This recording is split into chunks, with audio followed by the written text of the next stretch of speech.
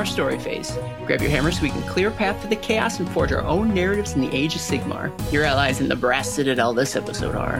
Hey, I'm Paul. And guys, did you know that Corgus loves to dance? I did not know. No. You might have even heard the song he loves to dance to. It's Jungle Boogie, by Corgus Cole and the gang. Shut up. You shut up. And I'm Will. I gotta be honest, this book feels like home. Coming from Iowa, there's nothing I love more than seeing all this corn. And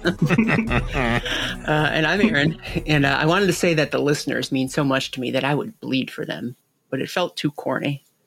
And in this episode, we covered the lore of the Blades of Khorne Battletome. Get ready to hear a whole lot of rage, axe questions, and high blood pressure. And then if we have time after all that, we'll talk about those red boys. How are you tonight, my fellow Bloodbound? Doing good. You can't give a thumbs up. Yeah. It's the podcast. It's all visual cues, right? Hey, I felt like I needed to give thumbs up. I'm giving thumbs up all the time. Double thumbs up. You must really liked it. 5 stars.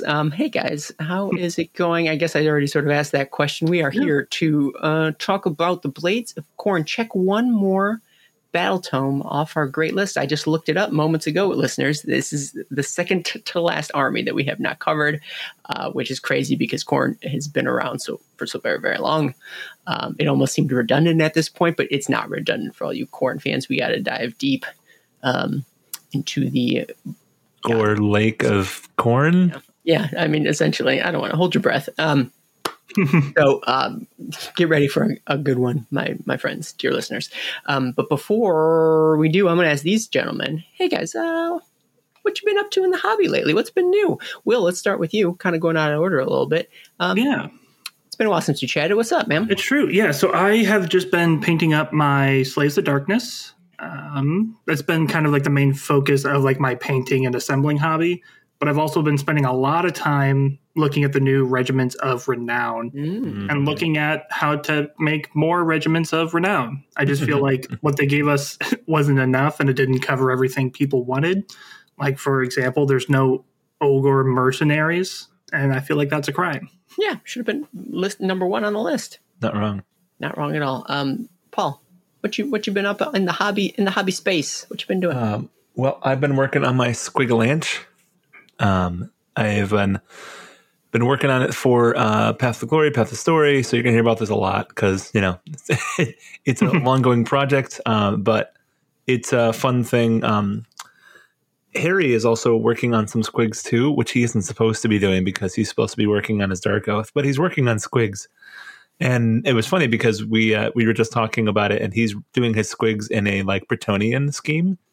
So he's using masking tape to make like barding and stuff like that. And I think you mean Gittonian. True. And he's like, oh yeah, Chris Peach taught me how to do that by watching his videos. And I was like, oh, I didn't think about it, but like my Cathardian Cavalcade also, they're all blind. They have cloths over their eyes. Also using masking tape. Also because I was talking to Chris Peach and was like, hey, you should just use masking tape for that. And I'm like, cool then. So we've got 2 Chris Peach inspired Squigalanche army conversions going for Path of Story. So that's super fun. You're going to have to pay him some royalties. I'm pretty sure Yeah. that's how it works. I'm not a lawyer, but get it. fun stuff. I guess maybe now, do you have any guys? So this episode should come out before Adepticon. Do you guys have any Adepticon thoughts that you want to share with these listeners of the story phase before we hit it up? Any thoughts? Anything you want to bring up? I am super pumped to see everybody. People have been sending in a couple questions about lore and more for the Gibbering Dome, so it's been fun. Not too many rules questions, thankfully, because we're doing narrative, so it's like, all right, we'll be okay. But there's always it's an interesting thing that we learned last year is that we have to kind of cleanse people from the match play rules to play narrative because it's a different battle pack. And so people want to play the match play rules in the narrative games, which is totally fine and great if your opponent agrees to it. But if your opponent doesn't agree to it, then it's like, well, we got to figure out some stuff. So it actually allows for some cool lists where you don't have to have battle line and you don't have to use grand strategies and all this kind of stuff. And so people can do some really fun off the wall stuff. And so answering a couple of those questions of like, do we have to follow battle line? Nope. Do we have to, have an army list? No, you have to have an order of battle, and like trying to define those different things to help make sure that people understand what's going on and like have an enjoyable experience. So it's been fun because we've doubled the size since last year. So we've got a decent amount of questions about that. So that's been fun to talk to people about that and get excited about the event itself. So, yeah. Will, you got any thoughts? You'll be there too. Just to add that, twice as many people means twice as much fun, hopefully. And maybe 2.5 as much fun. Maybe 2.5, multiplies. Yeah, exactly. It's exponential. Mm-hmm. There you go. So eventually we're going to reach unlimited fun here in the next few years, but we're just sort of slowly building up to that point. It's going to solve the energy crisis, I bet you. Yeah, that amount of hype, it can't be contained.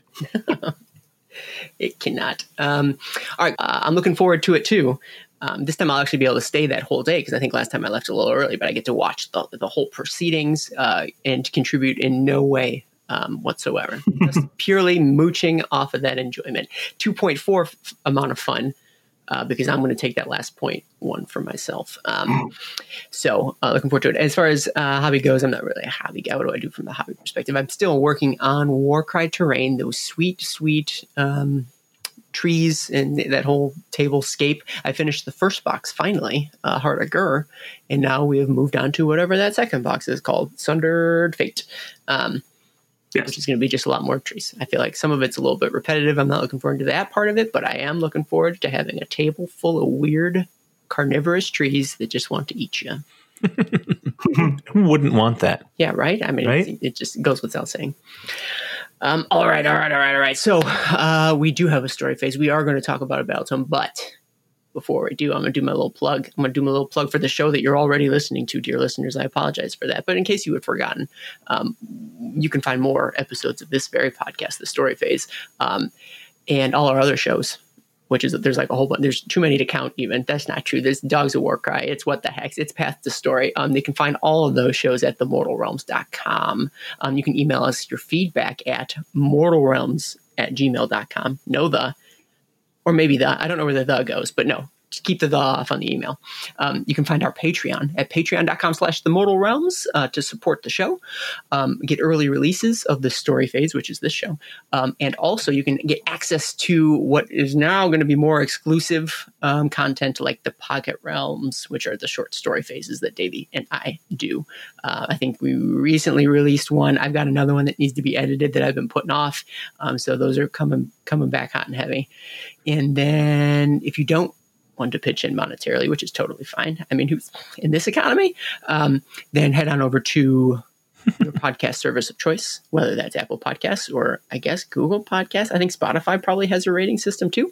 Give us a review, give us a star, give us whatever you'd like. And then take one step further and tell your friends. Tell all your friends. Tell your enemies. Tell whoever you'd like about the show and all of our shows because it really helps. I really appreciate it.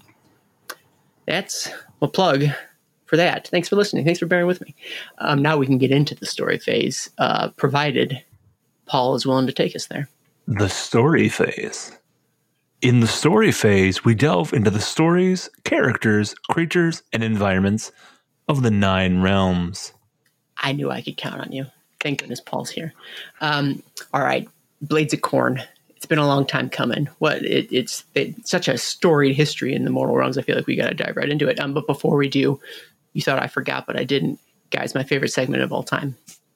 And it goes a little something like this. I would like you to provide gift wrapped on a silver platter. Nope, mixing up my metaphors. Your best one sentence summary to sum up.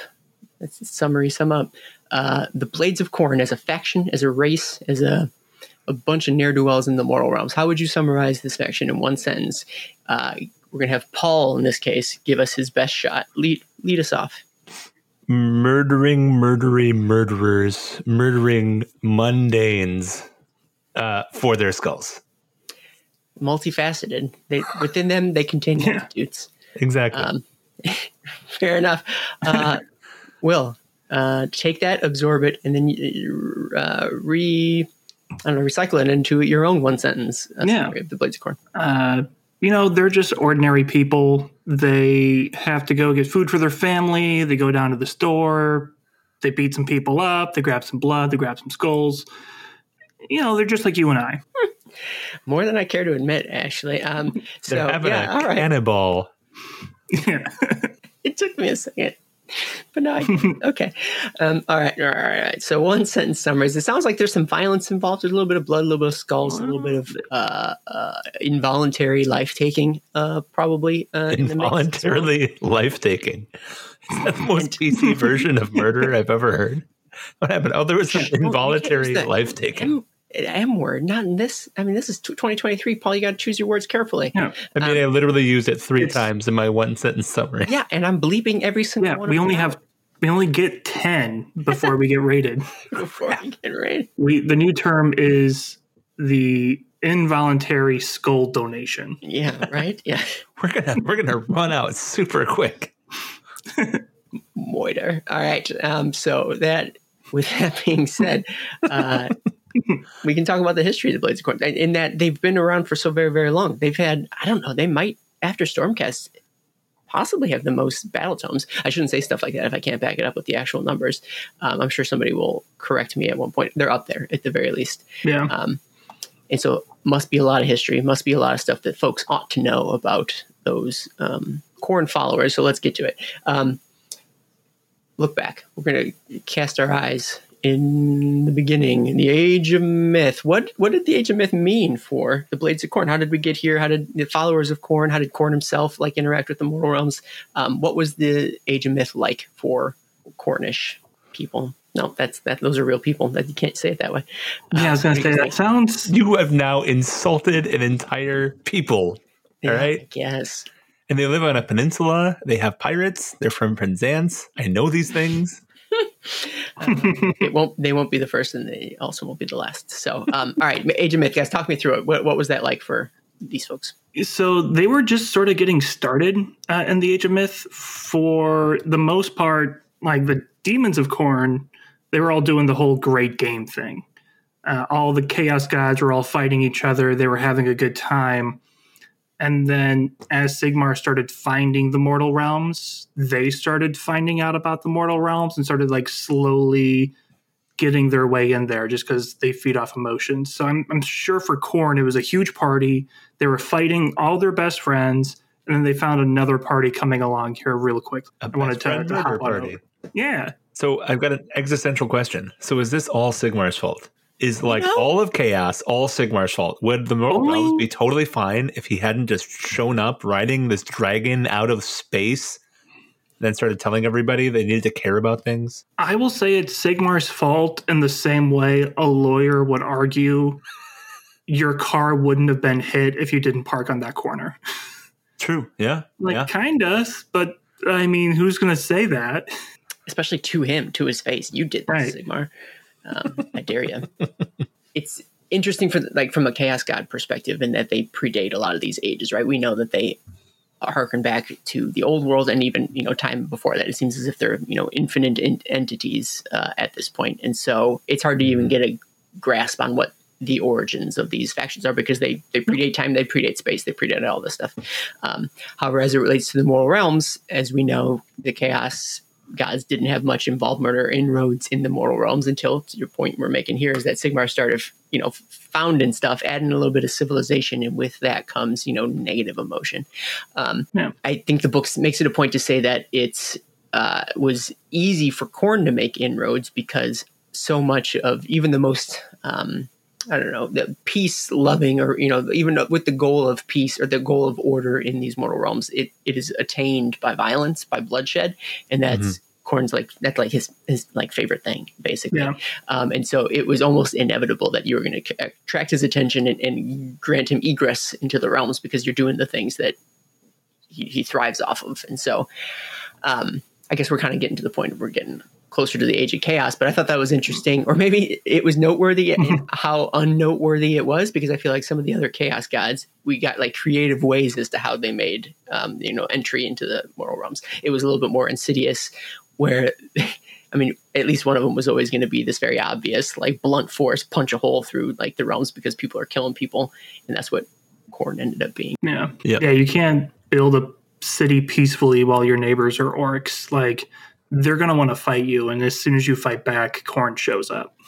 Yeah. I mean, it's easy to say that to me that like Khorne is the easiest god to accidentally summon, right? Because like Yeah. you just fight with somebody else, right? And like somebody dies and that's it, right? You don't even have to necessarily have obsession or disease or anything else going on, or you just have to be disagreeing with someone else, right? And as soon as somebody dies, all right, Khorne cares not from where the blood flows.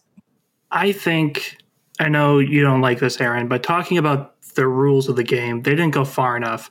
I think every game you play, regardless of who's on the battlefield, if it's Stormcast and Orcs, you should still generate blood type points and still accidentally summon Khorne. That's cool. Do Stormcast actually generate blood tithe points though? Because they don't have any blood. They can bleed. It's just you can't get their skulls when they're done. Nobody makes them bleed their own blood. Didn't Yakto's Golden Mane? Didn't he have a skull though? Like, wasn't that? If they are significantly like monumentally and impressively killed, sometimes skulls can be left behind. Is it? If you really, really, really, really want, if you really want them to leave a skull, they'll leave a skull for you. They're kind of nice and polite like that. A skull, milady. So, yeah, that's why Gordrak has a couple skulls on his body. True. So true. So I feel like we're getting close to the Age of Chaos, but I don't want to go there yet. I'm curious if you guys had any Age of Myth stories that jumped out at you. Yeah, to chat about. I've got one. There's one story that, like I mentioned early on, early Age of Myth, Chaos was fighting itself. So there's the story of Tzeentch, Nurgle, and the Great Horned Rat teaming up against Khorne, luring them to essentially neutral realm of chaos, which I didn't know existed. Me neither. Mm-hmm. And then they ambush them and kill them all. But because this is a Khorne book, it's not, the great strategy or the amazing trick. It's called the Coward's Alliance. Because it's like pushing Khorne's narrative into how he tells his stories now. He wants to be remembered when he loses. It was all a dirty trick. You cheated. I wasn't paying attention. My brother was playing. All I did was put down the remote for 5 seconds, and my 5-year-old little brother came, and he killed my character, and that's not fair. I should get started over again. Yeah, do over. Paul, I see your name next to a story. Any story you want to talk about here? The disappearance of the Dark Prince. So this is something that we've known and has been in the lore for a while, is that Slaanesh is not missing, or he's missing, right? So he's not present in the realms. But they're talking about it from the perspective of how do the other gods approach that, and specifically talks about Khorne and his demons having taken some of the Sixth Circle from Slaanesh. So part of Slaanesh's domain is now part of Khorne. And we've already known that before, but my question is just like, how does that actually look? Is it actually look completely Khornate now? Or does it have like some influence of Slaanesh in it that's been taken over by Khorne? Oh, and so I thought that was an chaos god thing. Exactly. Slanorn. Yeah, right. And Kanash. Those two, although like dire enemies, at the same time are also very similar, I think, in a lot of ways. And so it would be interesting to see how would you merge the two. And when you talk about what does it look like, the act of doing so, well, according to this book, is if you want to take a piece of Slaanesh's, one of his rings, you just take a bite out of it, just chomp. I don't know if that was literal or metaphorical, but that's what I'm going to go literal with this here story. So, how many bites does it take to get the center of Slaanesh's domain? At least 6. 1, 2, 3. Classic. And then it spends a bit of time in the Age of Myth talking about and reflecting on the story that I didn't read this novel, but I'm almost assuredly positive that it is based off of the Red Feast. By what is it, Gav Thorpe, I think. So I have not read that, to my infinite disappointment. However, I was kind of turned off by the fact that it seemed as if it should have been a series and then didn't end up being. But at any rate, it tells the story of the origins of Khorne Cool, in that even he harkens back even so far to the Age of Myth. He's some sort of tribal character in Akshi, and then it tells the tale of how he became Khorne Cool, and in becoming one of his like foundational worshippers of Khorne. I'm torn between talking about the details here or leaving it for those of you who want to read the novel and the story. It's a little different from these other things that we talk about. It's just sort of like educational, encyclopedic knowledge, whereas this is actually like story-based. So suffice it to say, it spends a little bit of time getting you introduced to like the fundamentals of Khorne's Cool, which I think are probably, again, reflected in that novel. I've heard great things. I know Vint really liked it. I think it's one of his favorites. So maybe I'll get around to reading it, even though I know it goes nowhere. How are you gonna cancel a series after one book? Get out of here. Yeah, it's a good story, and it's really our source of where Khorne enters the realms too. So it's super important for that fact alone. Like, we have the Okari Dara with the Lumineth that leads to Slaanesh leading in, and this is literally Khorne's entrance into the mortal realms, period, and it's in Akshi.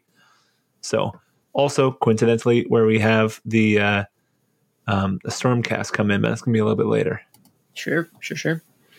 All right. But before they do, we got a whole age, which we've learned is 400 or 500 years. I can't remember what we decided. The age 500. Of chaos. Yeah, we made it. There was a whole big discussion in our Discord. Do we have a Discord? Yeah, we do. No, you got to do it before we ask the questions. Sorry. Yeah. I feel like we've brought this up a couple of times now in the story, and you'd think it would be cemented in my head. But multi-century long Age of Chaos.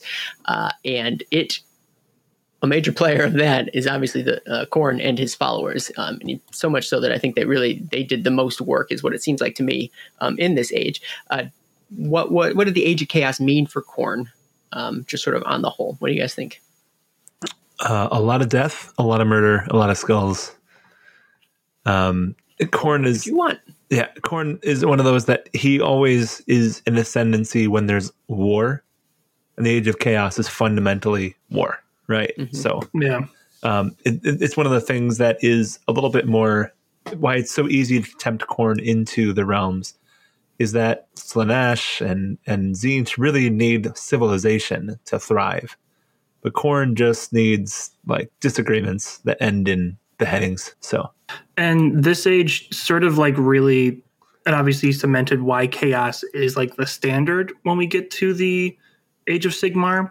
And Khorne is a huge part of that, because Khorne kept on just giving people the option like, hey, we're here. We're going to start killing people. You can join us, or we're going to get you. And it just continuously bolstering its numbers by people who are just like, they were working their day job and suddenly they're bloodbound and they're going to start eating people, and like reshaping the entire realms just based off of changing what normal is. Yeah.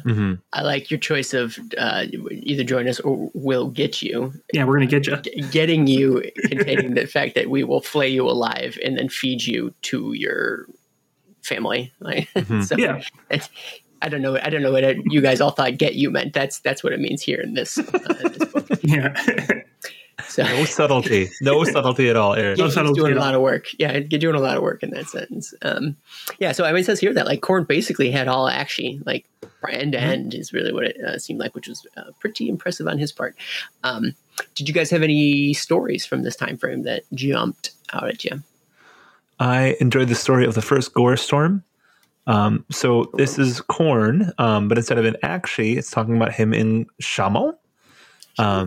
So he talks about the Chrome Kingdoms and a bunch of Wrathmongers led by Acor Ragemaker, one of the mightiest skull grinders to ever exist. And then it talks about the anvils of Khorne, where they forge their armor. And this is kind of where they say, oh, this is where all the armor comes from, right? So most of the Khorne models are fully armored or mostly armored. And so it talks, I like that it gives a reason for why that would happen. So I thought that was kind of cool. That was it. So it was fun. Will, did you have any stories that tickled your fancy? Yeah. The story that really got to me was The Great Beast Hunt. And it does actually answer a listener question from Darth Alec. That is professional podcasting there. Yeah. Darth Alec asked us, is there any trace of, quote, honorable combat Khornets that seem to get mentioned, or is it all blood all the time? I mean, the answer is both. But in the Grace Beat Hunt, we've got a mega boss, Zaga Ironfang, he's just killing a bunch of chaos, like entire chaos armies. And so to deal with it, Skull Taker, not to be confused with Skull Master, Blood Master, Skull Grinder, or Skull Grabber. Solid joke. Solid goof. Skull Grabber. Oh man, is Only that the one guy of on those the is made bottom of the harvester? Yeah, exactly. Oh man, Skull Taker is a demon who is considered an honorable combatant because he'll walk up to an entire army, point to the biggest person, and say, "Me and you, 1-on-1, shoots and ladders, cage match. One of us is coming out alive." And the mega boss put up such a brutal fight that he got the greatest seat of honor, which is to have his head personally placed on the brass citadel next to Khorne. So you have to be doing a good job if that's what Khorne sees as honoring its foes. Yeah, that's absolutely true. Good point. I didn't even put two and two together, even though Skull whatever Taker was like one of the last special characters I read about. Yeah, that is very an honorable fight. So, good question, Darth Alec. You know what? I love good questions on the show, and I would love if we could get more. No, it sounds like we don't get enough. We get plenty, quite frankly. But if you yourself, dear listener, wanted to get a question on the Moral Realms story phase, I'll tell you how you get it. Here's the inside scoop. I'm going to tell you how you do it, and I'm going to tell you right now what you got to do is you got to hang out on our Discord server, which can be found at themortalrealms.com/Discord. Yes, you heard that right. We have a Discord. Surprise, surprise. When do you have to hang out there? Get this. Here's the trick, actually. You have to hang out there all the time, constantly, day and night, and also some mornings and afternoons as well. Just perpetually just sit there, neglect your job, neglect your family, just watch, eyes toothpicked open for that rare moment when I pop in as if an afterthought and ask, "Hey guys, we're going to be recording an episode.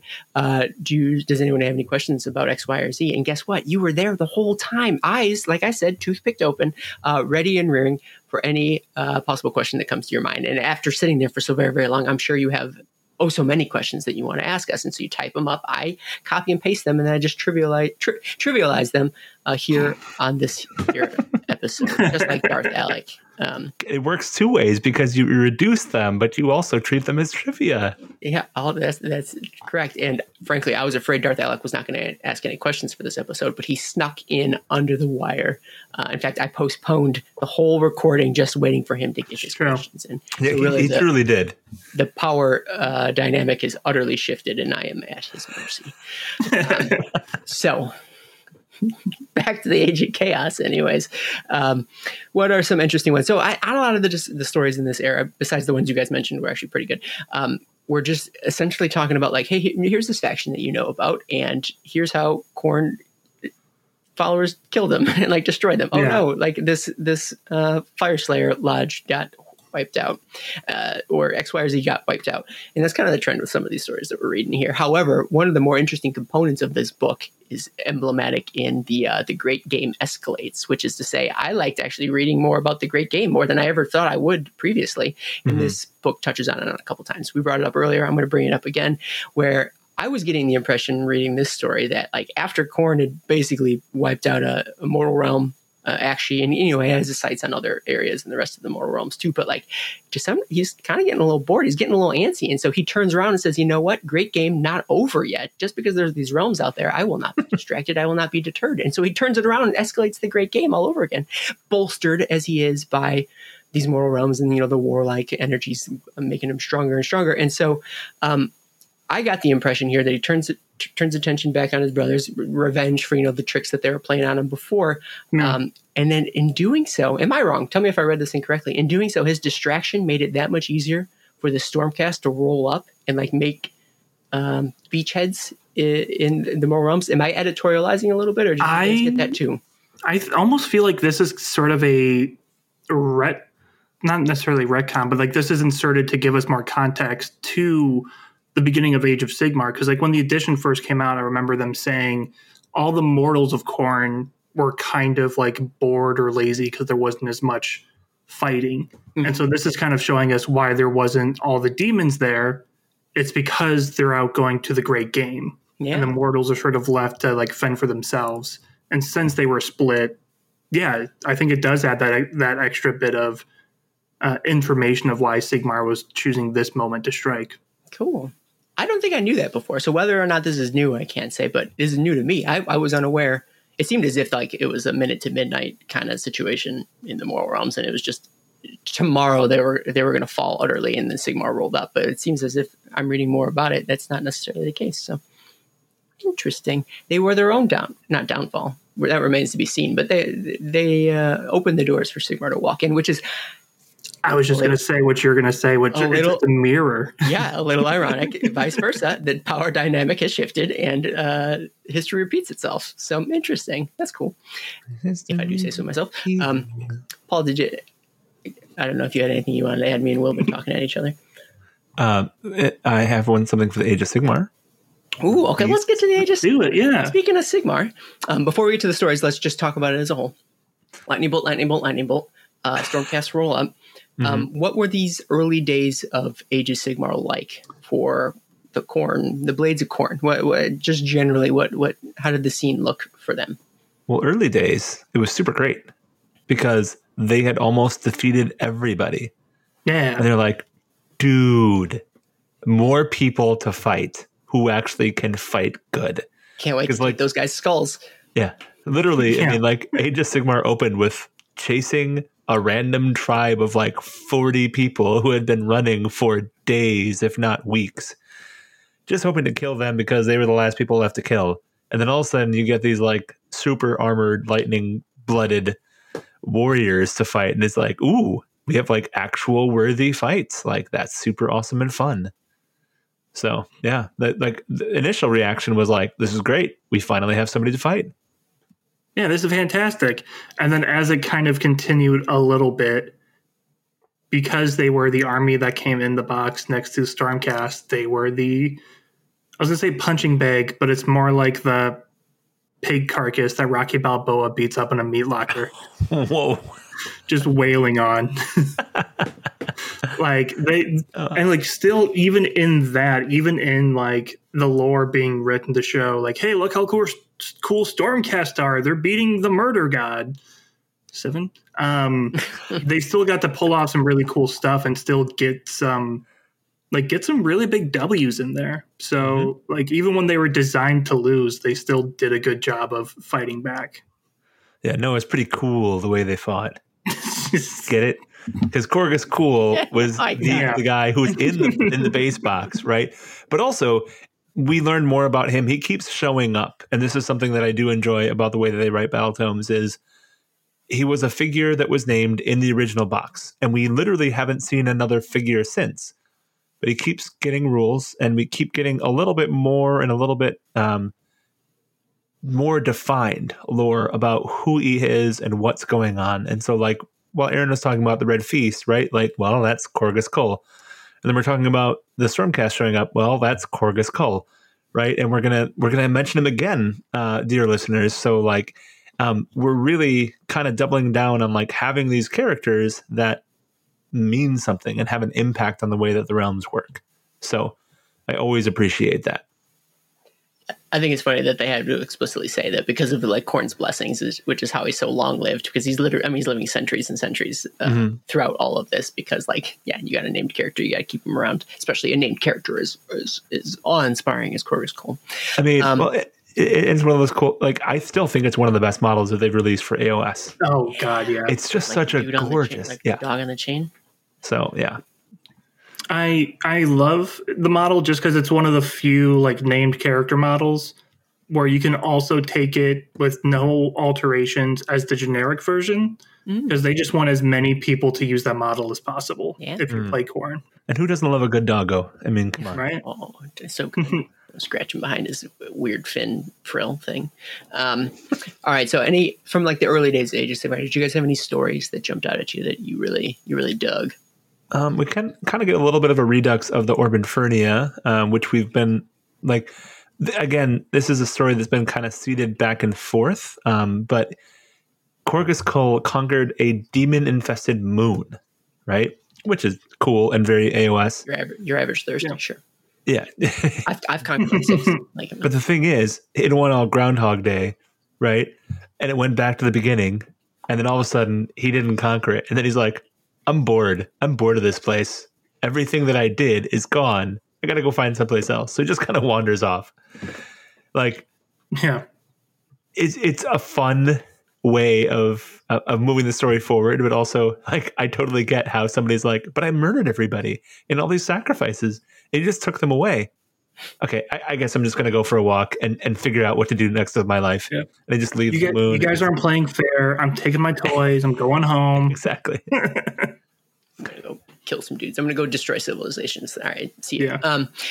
Looking back on this thing, this is such a wacky story. Maybe in the moment, I probably also thought it was wacky, but the whole world was wacky, and so I just rolled with it. And yes, we've seen a lot of wacky stuff in Age of Sigmar broadly, but like I don't know, this particular story always stood out to me as like a little out of place because it was it was driven by like people, right? Like it was by real life, like voting, if I remember correctly, that big campaign. And I'm not saying I'm glad they rolled it back because even that's a little hard to stomach, but it's just absurd. And then like they just leave and that's just the end of it. Like what is the Overfernia doing right now? Like what? It's such a it's still piecing out. They're still like having a massive fight. It's just Cole is gone from it. It's still and it still shows up in like Black Library novels as recent as God Eater's Son. Yeah, for example. And anything that's an Akshi. Oh, was it in there? Oh, I haven't heard it, so. No, it's a story point. So I won't divulge too much, but yeah, no, it was a great story point. It had a massive effect on what's going on. So, well, dang, it was already at the top of my list, but now it is on the top of my list. Yeah. Now, before it was on the top of my book list, now it's on the top of my life list. Like, I'm not going to go like grocery shopping before I read this book now. So, I mean, I read like 4 books since then, Aaron. I mean, come on, what's going on here? Come on, man. I can't read. It's that and the biggest secret on the Mortal Realms is that Aaron is illiterate. That's what just revealed there. I mean, it's why the Story Phase is a podcast and not a newsletter. Exactly. I buy all the EPUBs so that I can get it like a digital reader, like a Word, whatever the word is for that. Nope, the joke, I lost it. It's gone. Overfernia, it's a good throwback though. I mean, it'd be worse if we forgot all about it, right? If they never brought it up again, I feel like that. So it's worth revisiting, I think. Will, did you have any stories that you wanted to chat about? Yeah, the only fun one I wanted to talk about was Exile's Wrath, which is just Scarbrand is fighting Shalaxi Hellbane, the big named greater demon of Slaanesh. With the wild hair. Yeah. Yeah, and like the 4 arms, but still not a spider because it's only got 6 limbs. I know. I didn't say it. I was thinking it, but I didn't say it. Yep. But it's a fun fight. They're fighting each other because Khorne and Slaanesh hate each other more than they hate the other Chaos Gods. It's like their big rivalry. And it says like the duel is cut short when Stormcast show up, but it's not that Stormcast show up, therefore we must set aside our differences and fight them. It's we literally got pushed away from each other. I'll come find you later when we're done with these dudes. I just can't reach you right now. It's sort of like how it's written. Here's my number. We've got a murder date. Yeah. There's 8. There you go. We summoned something. I don't know what it is. Oh, no. Oh, no. All right. That's a good one, too. A lot of the other stories in this early days are just talking about, like, they do, I don't want to say lip service, but they acknowledge the fact that it is around these early days of Age of Sigmar, that all sorts of new, we as audience members are like game players, like all these new armies popped up, and like, Khorne seems to have been surprised by them too. That like, where did these flying dwarves and these sea elves come from? I'm gonna have to chop those dudes up, right? So like, it wasn't just. I mean, honestly, as we get farther and farther away from it, the early days of Age of Sigmar become less and less just about the Stormcast and more about the forces really of order arising too. Because with Stormcast comes Sylvaneth, come Corrosion, come Fire Slayers pouring out of their mountains, come Ideneth, et cetera, et cetera. So you're not just getting attacked on one front, but really they're coming at you from all directions, in the sky, from the sea, from the mountains. This is fun. I didn't really think of it that way. Yeah. A lot of biomes. And it's sort of a Khorne calling everyone out, because in all of the other battle tomes, they list their great histories. We've been around since the Age of Myth. We've been fighting in the Age of Chaos. Mm-hmm. And then Khorne's like, no, I know for a fact I never saw a single one of you in the Age of Chaos. I would have remembered. What are you doing? You can't say you were here the whole time. I was here the whole time. I didn't see any of you guys. Yep. Yeah. It's like an Atavis's collector. He's like, I don't have your skull. What does your skull look like? Dude, how do I not have this skull? Like, this is my thing. I collect skulls. Like, yeah. That's a good point. Khorne was getting bored. He was sitting there twiddling his thumbs all the while. All these other like races are just sort of peeking out, peeking out their heads from a bunker 20 floors below sea level. They show up, they meet the Stormcast, go like, "Oh yeah, we've been fighting Khorne this whole time. You left us. We were fighting." And Khorne just got the book of grudges there that Khorne owns. His own Khorne grudge book. Yeah. So that. It spent some time in this part of the book talking about those other factions as well, not just Stormcast for sure. All right, next we head to our AOS 2.0 time frame. Those time of tribulations, those soul wars, doesn't get a lot of time in this book. They really do anymore, which I think is starting to become more and more common in these Battletomes. So much old and so much new that it's hard to like spend time in that like middle ground. Do you guys have any thoughts, anything to bring up from that soul wars time frame for Khorne, or is it? There's not much there to mine. There is not much there to mine. The only paragraph just says like the Necroquake happened. And I think the reason there's not much more in this book is because Khorne hates magic so much that he refuses to acknowledge all of the endless spells. He's just not going to talk about it. He's like, don't think so. Never heard of it. It's like, no, we're not going to talk about that. We're done with this. This is over. Wash my hands. I will point out that like he was so mad that the research, like the not resurgence, but the surgence, not resurgence, just straight up surgence of magic.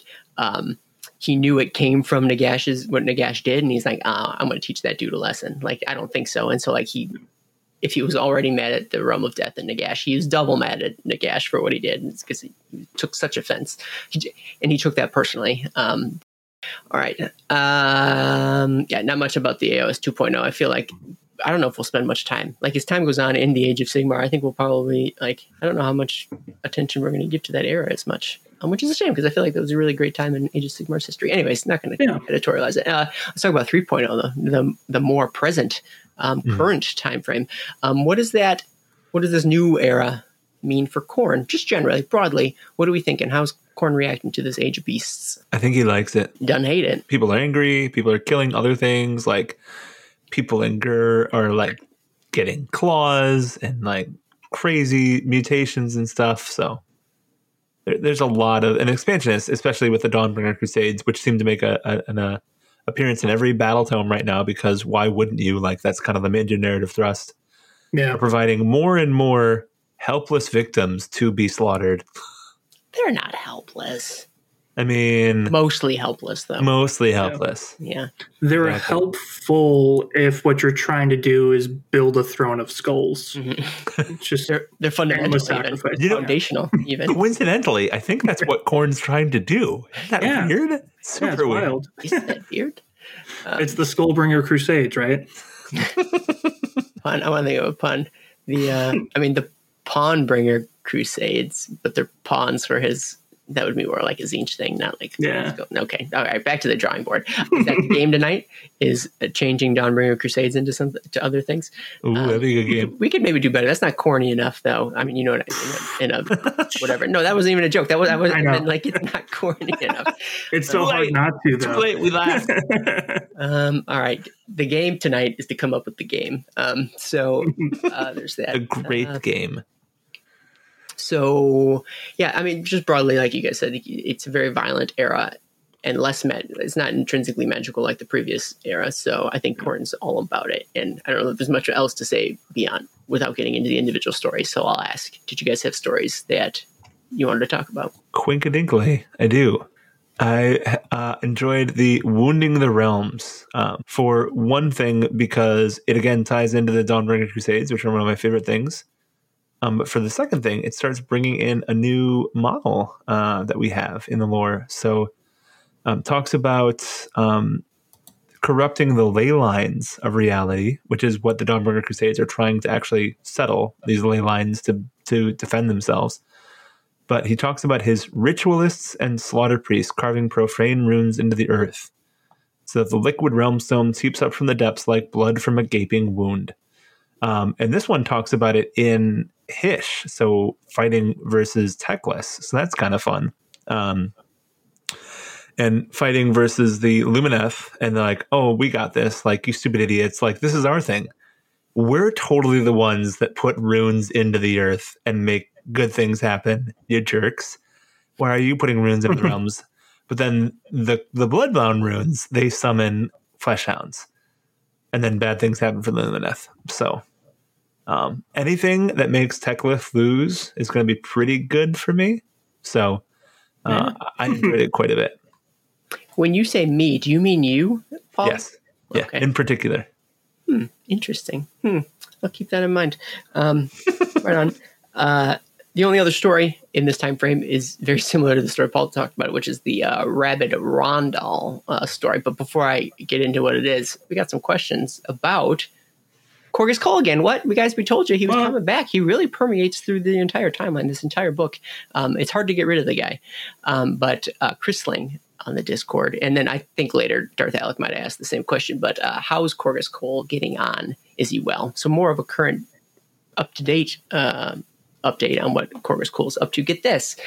He and the Baleful Lords, which is a Khorne subfaction that we'll probably talk about later, are actually attacking Rondal, which is one of the continents in Gur. And what Paul was saying before, they're corrupting these like Dawnbringer nexuses, and in doing so, they're doing it through sacrifices, through runes, like Paul was saying, et cetera, doing all sorts of freak nasty stuff on them. But it's causing this very rivery area, causing those rivers to run red with blood and gore and all, again, freak nasty things that Khorne is all about. And in doing so, it's freaking that continent out. It's unhappy with the state of affairs. It does not like this. It does not care for it. And as we know in Gur, these continents are semi-sentient or some sort of bestial sentience underneath what they're doing. And it's lashing out and it's attacking its already, antagonistic continent siblings. And it's causing havoc. And Khorne's like, yes, more of this, please. And so that was, I guess, their plan in Gur. And it is only presumably possible, or could only be done in this era of the beasts, because the combination of Gur, combination of the Dawnbringer, Nexus E identification, et cetera, et cetera. And so you're wondering what Corgus Cole is up to. That's it. I love the idea that, like, in Gur, the continents themselves, like, are kind of alive. In the era of beasts, they become more angry. And so Cole went, you know what? We have an angry continent. Can we teach a continent to murder?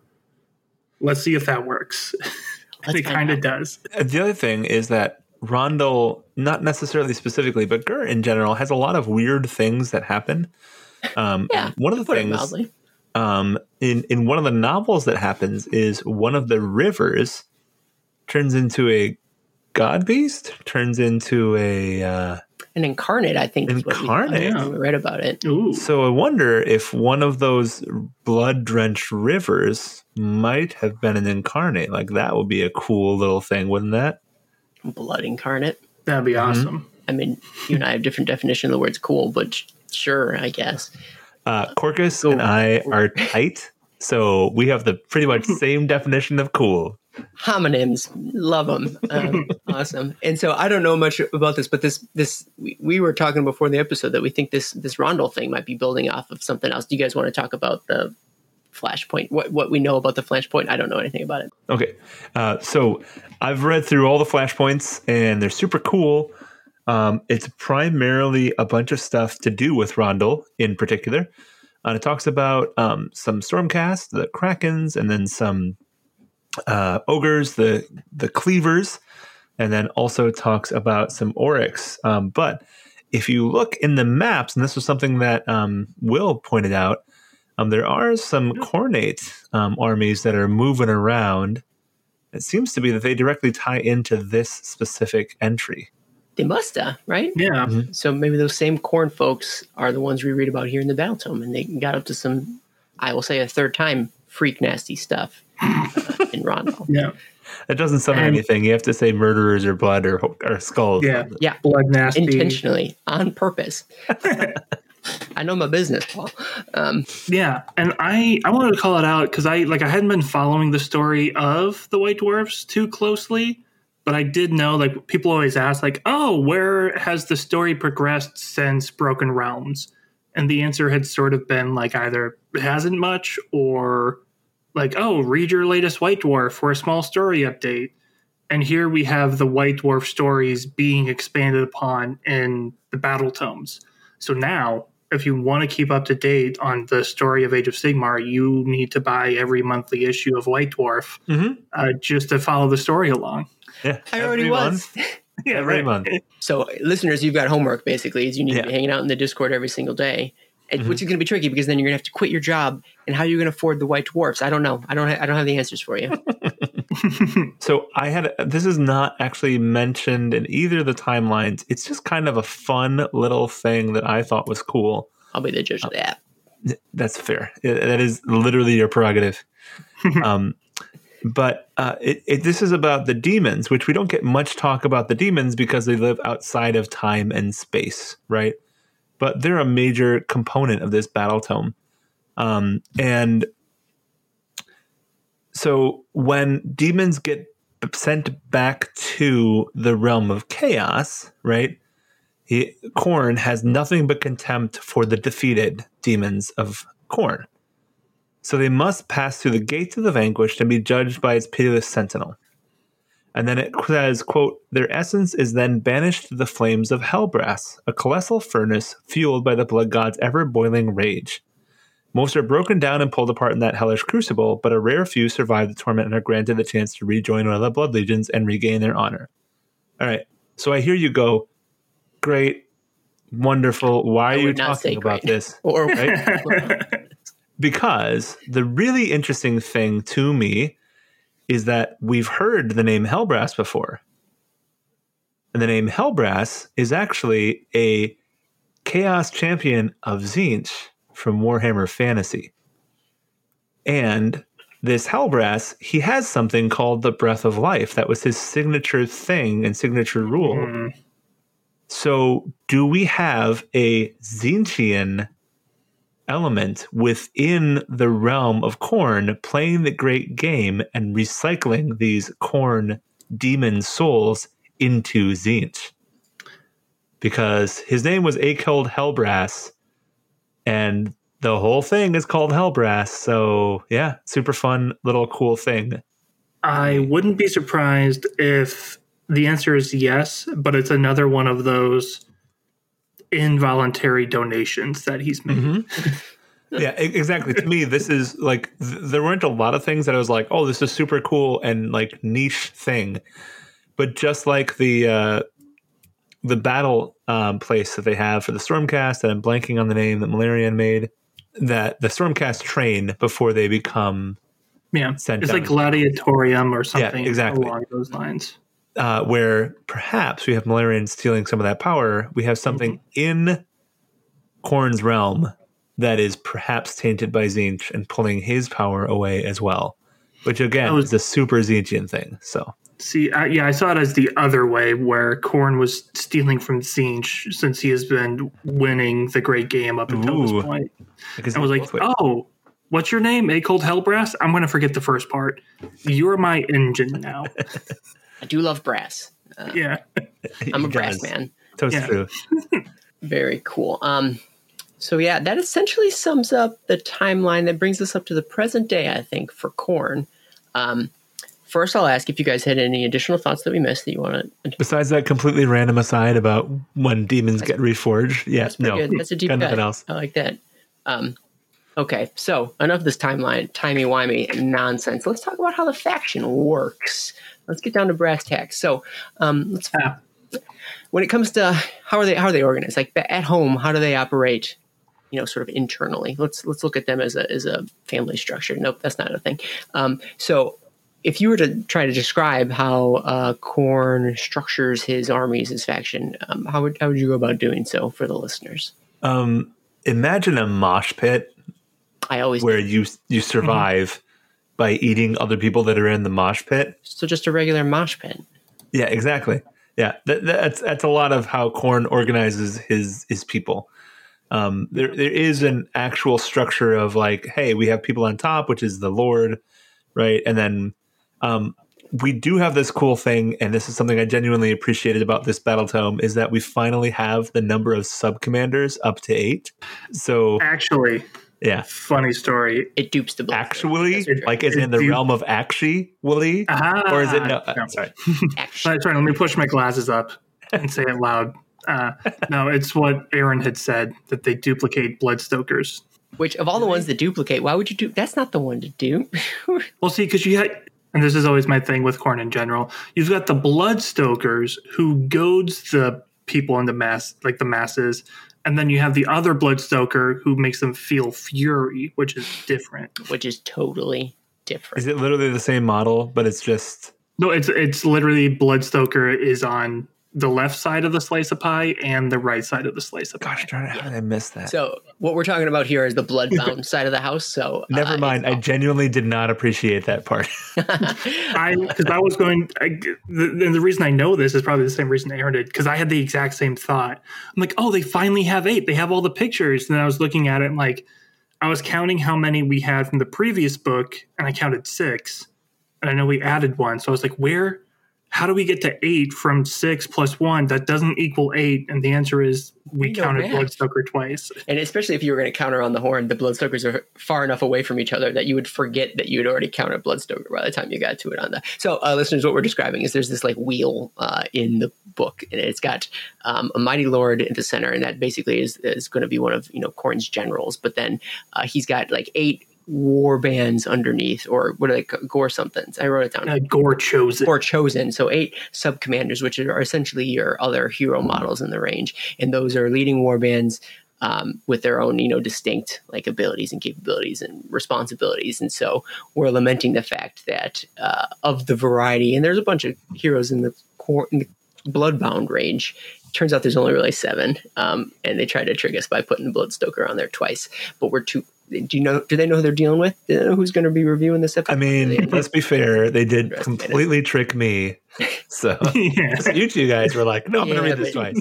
Yeah, but you're a cutie. All right, so 33% is still failing. Sure. I hope if you guys, here's the test real quick. If you guys don't have them pulled up right in front of you, and if you do minimize it or something like that, can you name the 7 off the dome? Here we go. Oh, try Skull Grinder. I know that. I know there are 2 different Deathbringers. Mm-hmm. One is like aspiring, because there's like the new Deathbringer who's aspiring, and then Exalted, because there's like a junior and a senior, but they're 2 different levels. Yeah, I'll do the easy one. Bloodstoker. So we got 5. We've got the new one, the Ritualist. Correct. Whose actual title I don't remember. There's the Slaughter Priest. Mm-hmm. Skull Grinder. I feel like I started with Skull Grinder because that's the one I think is the coolest looking. But then the guy with the banner. Yes, banner. Secrator. Yeah. So that's probably all of them. I wasn't counting. So let's just assume that's essentially most of them. We got A. That was an A. I mean, I think a lot of people bemoan the fact that a lot of the Age of Sigmar armies are very hero heavy. And so this is fortunately, Khorne's been around for so long, and so many of the models have sort of existed for a bit, so it's actually a pretty big range. And so although there's a lot of heroes, I think there's a lot of units to back it up. But point being is there's a lot of interesting character models out there, and all for the most part they're different enough in terms of lore and who they are that they still are considered interesting, if you ask me. Just as an aside, I genuinely asked you. Yeah, right. I mean, that's where they came. Just as an aside, it's not so much a lore thing as it is more of a model thing. You guys correct me if I'm wrong, but it seems as if they've culled some of the duplicative models for some of these heroes, because there were some old ones that they'd brought in, I think for the Aspiring Deathbringer, maybe the Exalted Deathbringer too, but 1 or 2 of them they've cut loose, which is great because I hated the War Scrolls where it was Aspiring Deathbringer with blank hammer or something like that. And now it's just Aspiring Deathbringer, just for example, with their weapon options listed on the War Scroll, which is what almost every other army does at this point. And so it's really bothering me that with Spear was in the title of the thing. For a guy who tracks War Scrolls, that was annoying. And I think it was the Deathbringers and the Slaughter Priest that were the main offenders of that. Yeah. Mm-hmm. Because I remember the Skull Grinder being cool because it was the only one where there was only one model for it. Yeah. Same with Secrator, same with Bloodstoker. So, At any rate, they improved it, so it was only a matter of time. So that's how the Bloodbound. We spent a little bit of time on that, talking about how like that's organized, and then so on and so forth. Like then the units, depending on what Gore chose and what they were responsible for, determines like who their units are. But as far as the demons go, is there much to talk about there in terms of their organizational structures? Do you have any thoughts on that? They talk about different structures based on like the different types of demons that like lead certain things, but it's always just like the bloodletters and then just like a beefier version of the bloodletter. Correct. Until you get to the bloodthirsters, which there's 3 different versions of, and people just follow them. There's 3 different versions that have models, but there's 8 different circles of bloodthirsters. Yes. And then there's, of course, the named character as well. So yes. It's very, I think they use the term like pyramidic. Is that a word? I just made it. And that like, there's more at the bottom, there's fewer at the top. And you just, as you get up that pyramid with like Khorne sitting at the tippy top, like balancing on one foot at the peak of can you imagine Khorne balancing on anything? That's crazy. He's super agile. Little did you know. And another thing that like, I think I was going to say sets it apart, but it's almost the opposite. Another way in how like Khorne is structured is very similar to the Sons of Behemoth, which is literally the phrase "mightier makes rightier." Mm-hmm. Whoever's stronger is in charge. The thing that I think is cool and unique to Khorne that goes back to like, does Khorne have honor? Is in order to get promoted, you have to kill the person who's ahead of you. But it's not Skaven style where you stab them in the back. Like you challenge them to a one-on-one fight to see who wins. And Khorne says like he doesn't care who's in charge as long as you do it without any conniving or any trickery or anything like that. You just have to beat the guy in a fair fight, and then you get his job and his skull. Now, and sometimes he'll even let you keep the skull, which is like a real perk of the job. My job doesn't let me do that. So very neat. How many skulls have you earned in your job, Aaron? Or did you not want to talk? That would be bragging. Yeah, no, I don't. Fair. It's exactly. It's just impolite. So sorry for being rude. Another thing I wanted to bring up here. It doesn't intrinsically fit into how we normally talk about the faction organizational, but I didn't have a better place to put it, so I put it here. Patron of the show, Dog Tired had a question. They had a couple questions, but I kind of chopped up this question a little bit and spread it out throughout the episode. But anyways, they wanted to know if there was any representation of Khorne or Khorne followers in the book that weren't just relegated to the battlefield. What does Khorne look like when it's not on the field of battle, which is another way to say battlefield, but in maybe a more civilized era? And at first I was like, well, that's anathematic. They're always on the battlefield. But no, the book actually spends some time talking about it, and they bring up these cults of blood. Did you guys have any thoughts? Did the cult of blood jump out at you at all? Did anything you guys wanted to talk about there? Yeah, one thing is actually a few things. Cult of blood have been coming up a bit more frequently in a few different ways. When the Warcry box Blood Hunt came out, it talked about the claws of Karanak and how even people in cities could hear the howls of fleshhounds and then become these cultists. In the Cursed City novel, that's what I was going to say. Yeah, there is a cult for Khorne, like a secret society type cult that's underground. And then with the new model, the Ritualist, I forget what the first name is, but the Realmgore Ritualist, it does talk more about like more culty type of Khorne. So we're definitely seeing a bit more Khorne stuff in cities and like hiding almost, which is kind of anathematic. No, you said it before. I can't say that word anymore. And I'm going to keep it as a secret and never. The opposite. You would think it's anti-Khorne because Khorne even says like, yeah. Tzeentch and Slaanesh, I'm going to let them take the cities. I don't care as much.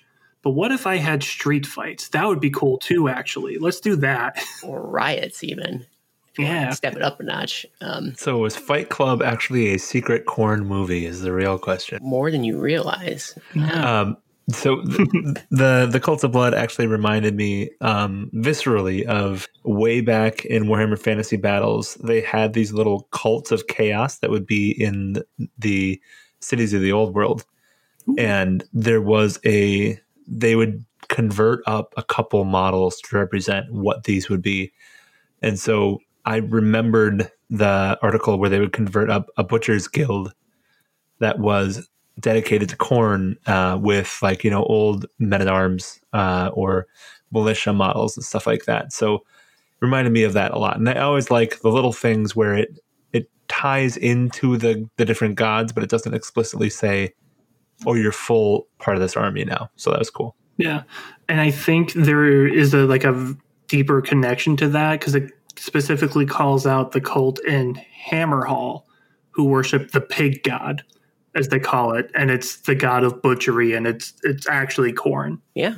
Well, and then it talks about like where they're pulling from, like the sorts of people that would be called to this. And it's, folks working in slaughterhouses and things of that nature. And then it also mentions, actually, to Paul's point about the Fight Club thing, like he calls to people living in cities who are fed up with like the drudgery of like civilized life, right? And who are called to a little bit more of like a feral lifestyle, breaking out of that, monotony and killing fools. Which is very interesting. So I was going to say one more example, just because I really like this topic, is who's really going to go towards the god of killing and blood and murder are the people who are forced to fight and gladiators to worship the other god of murder. Mm-hmm. Specifically the gladiators in Har Kuran, who are forced to fight against the daughters of Cain. They sort of unionized, and their union rep is Khorne, and they're going to try to fight back now.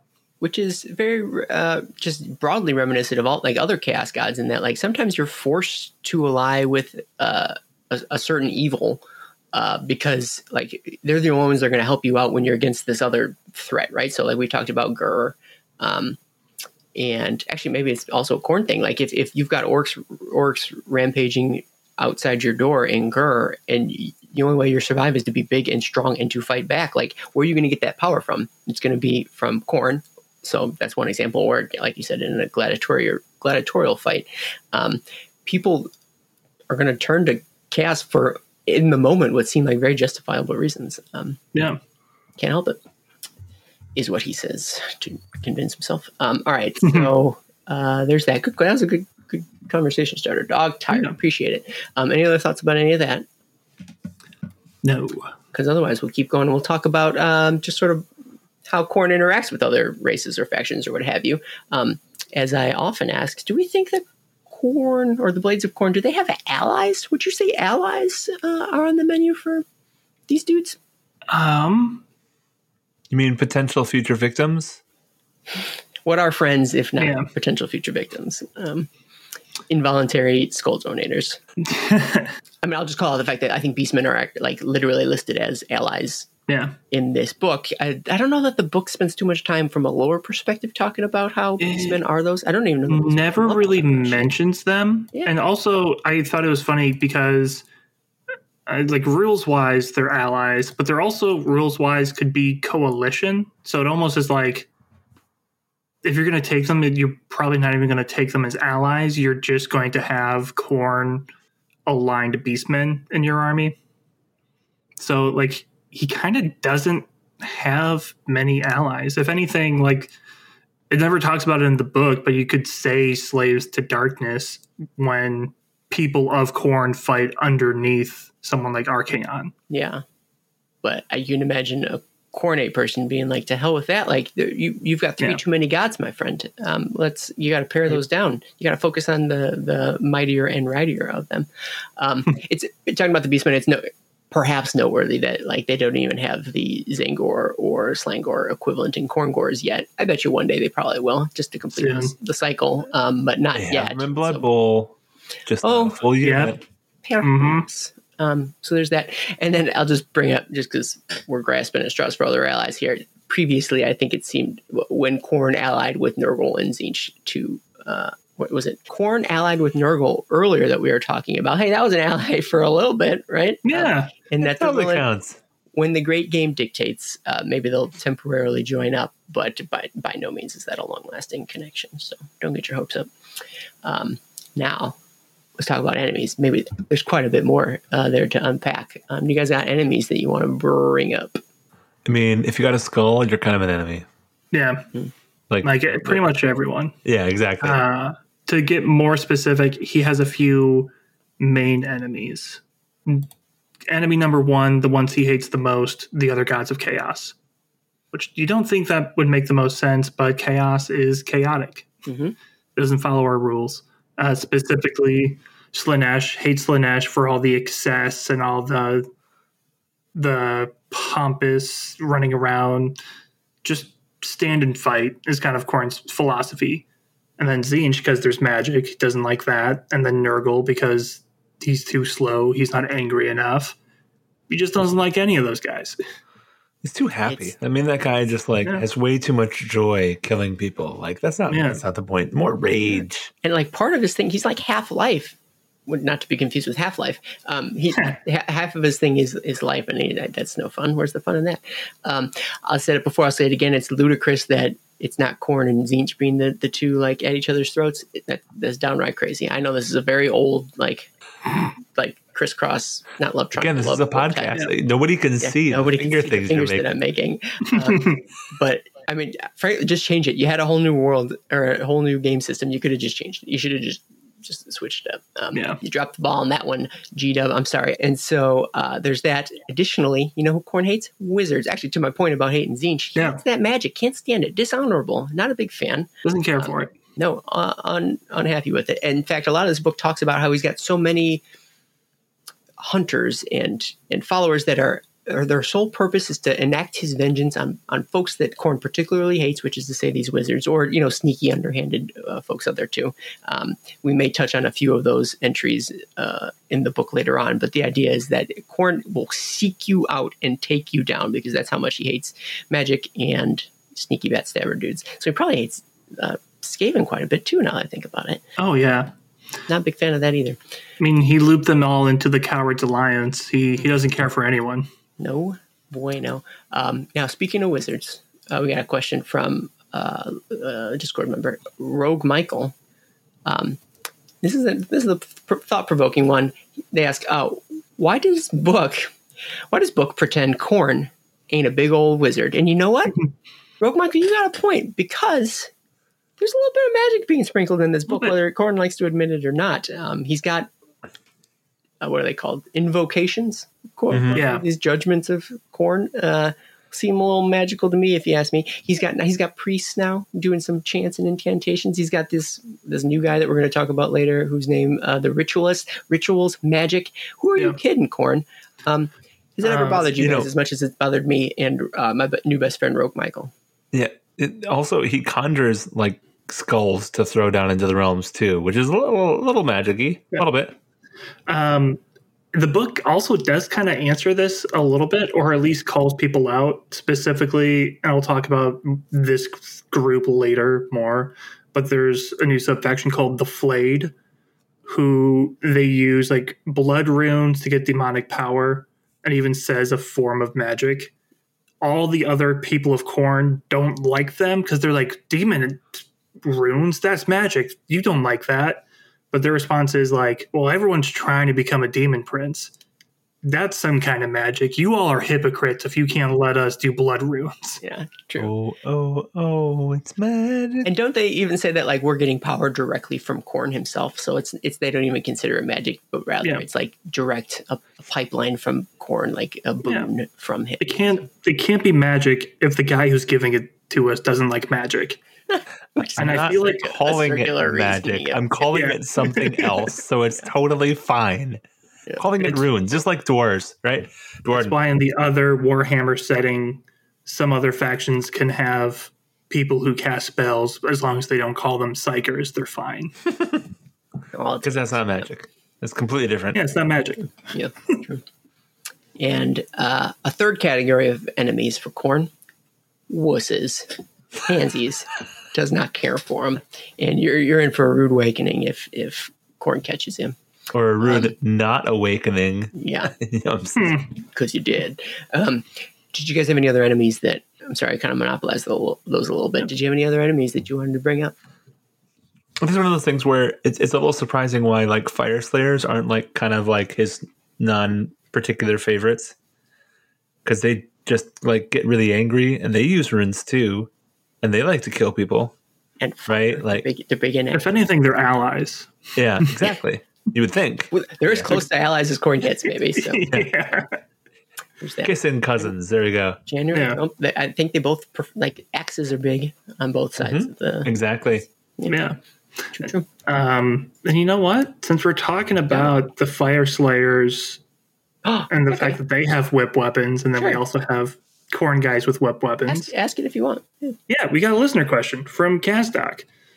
I think that's how it's pronounced. Correct me if I'm wrong. I think new listener question. I don't know that we've got one from yes, yeah. He still has like the little leaf symbol that means he's new. Oh, okay. I don't always catch when someone this is their first question, so folks don't hold me to this, but this is one that I'm pretty sure is true. So Kazdoc asks, who wore it better, Wrathmongers or Hearthguard Berserkers? I, of course, refer to their chained weaponry. I'm curious what you guys think. I gotta say, I would have to go with the Wrathmongers. Like, agreed. Their chains are super crazy, and they're like above their head, which makes them even taller. Whereas the Hearthguard is like, you're up to your head. Which, let's be honest, is not that far from the ground. So it's really not all that impressive to me. So this is a short guy joke now. I take offense to this. I'm on Team Hearthguard Berserkers actually. Ooh, Kenny is going to like you at the same time, so it's going to be hard to mute this. Berserkers, because I got to look them up. It could be. I prefer them. I need to look them up. The pikes are a little wacky, a little wonky looking. Yeah. Do you change your opinion? I don't, because I don't like the Wrathmonger, like the curve of the chain over their shoulder like this. I'm not. I don't like that as much. I'm going to go with the Wrathmonger because their entire look fits the chains, whereas the Hearthguard, they look like the rest of the Fire Slayers, but with chains. And think of it like a chain wallet. It matches a lot better if your entire outfit has like studs and is black, but the Hearthguard are like the dude who's wearing a button-up shirt and khakis or slacks and a chain wallet. It just stands out. It doesn't fit. It kind of clashes. He needs to like get the whole outfit together. Yeah. Okay. Good. You know what? Wait. Mortal Realms. Listen to the Mortal Realms. You'll get some fashion advice. We are versatile. Yeah. Within us, modern men. Chain wallets are not business casual, and you will die on that hill. I'm going to change my answer, guys. Get this. Neither. I prefer no chains because those are a B word to file, and like they snap like hell. I mean, they're just whips, and it has been well documented how I feel about whips. But they're like metal linked whips. I mean, come on. Even worse, man. That's hell to file down. It's a whip with gaps in it. Yeah. So yeah. Also, good question. Good job, Kazdoc. You're on the board. All right. Do you guys have any other structural organizational thoughts about the faction before we get into some of our favorite units? Let's do it. All right, guys, let's talk about some of our favorite units. Did you guys have any favorites in the range? It's a big one. So first come, first serve. What are things you guys want to talk about? I am going to take the newest model, the Realm Gore Ritualist. I like it for a few reasons. First, we kind of talked about how it's less fighty Khorne, which is good because there are so many different types of Khorne models, which are this person fights good, and he also tells other people to fight good. And it kind of blurs together a bit. And here we have someone who is doing a different tact of spreading Khorne. The other reason I like this unit / model is it's Lady Khorne. We've got more female representation. Still beefy as heck, but it's always nice seeing it like not just scattered into unit models, but actual hero models getting more and more rep. On top of that, we do have a question from patron Dog Tired. Tired. Yeah, thank you. Does the book talk about anything else other than Khorne people being fighty? Other than the examples I gave earlier, no.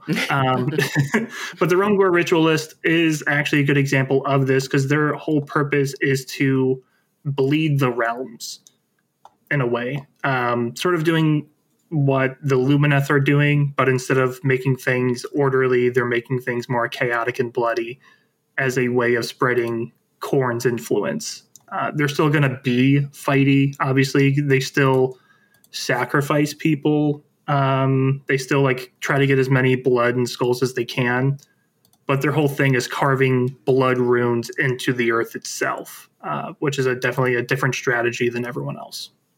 Yeah, it's noteworthy because I think the closest thing that the range had before this was the Slaughter Priest. And if you look at the Slaughter Priest with his big axe bigger than me, wielded in his two hands, you'd never argue that dude was not fighting. Or the hack blade and the ball and chain also held to file. So like even like a priest, their priests are still looking to throw down, which is not to say this guy isn't, or this guy or gal isn't, but it definitely lesser so. And I think somewhere in the book it highlights the fact that they're slighter of build, like they aren't going to be able to like physically go toe to toe with folks, but the rest of their warband or whatever know not to mess with them for X, Y, or Z reasons because they're gonna bleed you dry. So that's why I included that question here. Cool. Other Realm Gore Ritualist question or thoughts? Paul, did you have a entry here that you wanted to talk about? I prefer the Wrathmongers. I've always thought they're super cool models. I put together the models themselves, and I think they're super cool. So I would definitely go with them. Incorrect. Yeah. Too much whip. It's double whip, and they're like whip hammers. I mean, they're not just like straight whips. I mean, like look at those hammers. Would you call them cool whips? I would call them MC hammers. Okay. This is we got to stop this now, right now. Davey's going to flip out. All right, well, that happened like 17 minutes ago. I don't want to forget to talk about the Claws of Khorne. So here's the deal, listeners. I haven't listened to Dogs of Warcry in a bit, but I bet you they probably talk about it. Or if they haven't talked about them, they probably will in the future. So I reckon that would be a great source of lore on these. And if they had no plans to, too bad. Now I put the call out. Now they have to talk about them. Yeah, so I have that power here in the mortal realms. So we won't go as deep into. There's a lot more, I assume, if they're anything like any of the other Warcry factions, about the Claws of Khorne in those books. But what we find out in this Battletome, anyways, is that, and by the way, Chrisling specifically wanted to find out more about Claws of Khorne. They ask anything new on the Claws of Khorne themselves. I don't know if any of this is new. I'm positive it's covered in Warcry. But all that to say, there are these human followers of Khorne with the Age of Beasts, I think, alongside like everybody's hearing the howling of these, what are they, Fleshhounds? These folks are taking on whether a bestial nature, like they're actually like getting more quadrupedal, sort of taking on the form of these Fleshhounds, or whether they just venerate this named Fleshhound, Khorne's his prime hunter. They really respect the guy, and so in doing so, they are particularly feral. I kind of hate when books talk about like, well, yeah, Khorne followers very feral. However, these guys even more feral. Like you just turn it up to 11, I guess. Colin Farrell. Yeah, Colin. Yeah, don't even get me started on Colin. A big Khorne follower, actually. Yeah, he'll cut your head off. Anyways, all that to say, so there's this new battle line group here, but it's neat because I think they were trying. To me, it's clear in this book that they're trying to branch out as to what it means to follow Khorne. Like they're trying to get more, unique. It was kind of single tone, I think, previously, a lot of the Khorne stuff. There's only so many different ways you can give somebody an axe and like red armor and stuff like that. So I think they're doing a fairly good job, at least from the visual aspect, trying to come up with unique ways to present Khorne followership. And this is a great way to say that, or a great way to do so, in that like we've got these really diehard, dedicated like worshippers of this particular demon type as well. Did I miss anything about the Claws of Khorne? I feel like I glossed over some. No, I think that kind of covers like the majority of what's in the book. If you want to find out more about like how they're structured or things like that, the Warcry box, Blood Hunt, or the Dogs of Warcry episode about that will be a better source of information than this Battletome was. Yeah, true. So this is one of many things, whereas that was really a big spotlight. I just think of like how they've covered some of the other war bands in those. Like they do a pretty good deep dive, if you ask me. All right, cool. We've got some more listener questions about some of these other dudes in here. For example, Domir, reminder, patron of the show, still is. Thank you very much. They ask, since we were just talking about Fleshhounds, are Fleshhounds the goodest boys? My vote is yes. What do you guys think? Unfortunately, Archibald the Gryph-hound is the goodest boy, but Fleshhounds are in the top tier category. Ooh, okay. The only reason I'm not going to say yes 100% is Flesh hounds, they don't cuddle as much. They're more likely to bite you regardless of if you know them or not. And it just docks a few points. Sure. overall. In my book, that's a pro, not a con. It's a feature, not a bug. You Fair really got to enough. work for it. Right? I don't want just anyways. Paul, what do you think? Flesh hounds, goodest boys or just good boys? Well, I think that Karnak would have to be the goodest boy because you can scratch behind his ears 3 different places. Oh my gosh, but I only have 2 hands. But the 3 of us could do it together. What a bonding experience. Yeah. And then we go take some involuntary head donations. Yes. All right, cool. What are we missing? What other questions do we got out there? Okay. I got one from Darth Alec too. They ask, do they, okay, so he asked a broad question. Do they, the unspecified they, forge their armor now, or is it still the congealed blood into metal that they had before? So apparently that's some story thing that they had.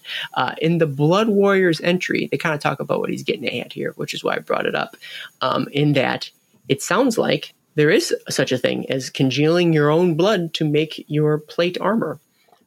Gnarly. There's a lot of iron and blood. Yeah, I guess.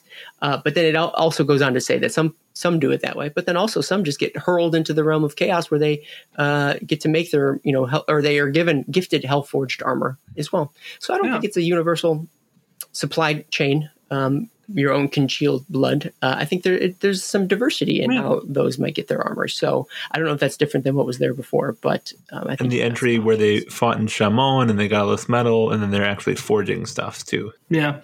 And that kind of ties into the Skull Grinder, who, based on the name alone, I'm sure you can assume is the forge master, where he actually will just walk up to the camp, and any forge in the camp will make itself ready for him by just creating chains. And then he'll use that to, 1, grind skulls. Sure. But then 2, to make weapons and armor. So they definitely have blacksmiths as part of the army makeup. Some people make it cool blood armor, but there's still a few people around who do it the old-fashioned way. Yeah. Real traditionalists. I get that. Cool. Any other... Which ones were your guys' favorites? I feel like we've done some due diligence talking about the questions, but did any stand out? I guess Paul talked about his favorite. Will, what was your favorite out of all these? It is a hard question for me because, 1, the names blend together a lot. Because I have no idea what any of these are. There's blood thirsting, there's blood mastering, there's blood letting. You better stoke it. You can crush it, you can secrete it. Which one of these Ew. is not like the others? Which one isn't a real thing? It's secretors, not secretors. But I'm just going to go with your classic Deathbringer. There's different levels of it, but it's just a dude who he doesn't care about leadership. He's not a priest. He's not a ritualist. He's not doing this or that. He's got a big axe. He knows how to swing it, and he's trying to be a demon prince. And I can vibe with that. He knows what he wants, and he knows how to get it. Yeah, right on. Don't invite him, though, to a bring a dish dinner, though. You know what he's going to bring? He's going to bring death. He's going to bring it. Again. Oh, my gosh. Yeah. So one note. All right, my favorites. I asked a question about the flesh hounds, but I think the flesh hounds are probably my favorite because they're such good boys. And the models are fantastic. And it seems like to me that, I don't know if they were overshadowed. It was so long ago when they first got released in that Slaanesh Khorne box, whatever the name is. I can't remember. Wrath and Rapture. No, I do remember. Yeah. And I feel like they didn't get their due when they got released. And so I think they're such good boys, good models, good times. So flesh hounds are probably my face. All right. Moving right along. Let's talk about some of these sub-factions. I don't know how the sub-factions used to exist before. I feel like that I used to know some. I kind of have a Khorne army, kind of. And so I was aware of some that don't seem to be on the list anymore. And I think some of these are new. So I'll ask you guys, which ones were your favorite and why? Please explain your answer. I like the Baleful Lords because of their color scheme, which that's super cool because they have black armor, which is something we really haven't seen. So the black and red, as opposed to red and black, which is a completely different color scheme. But they are basically like the baddest, as in like the coolest and the best. Like I'm using some like hip slang here to get my point across.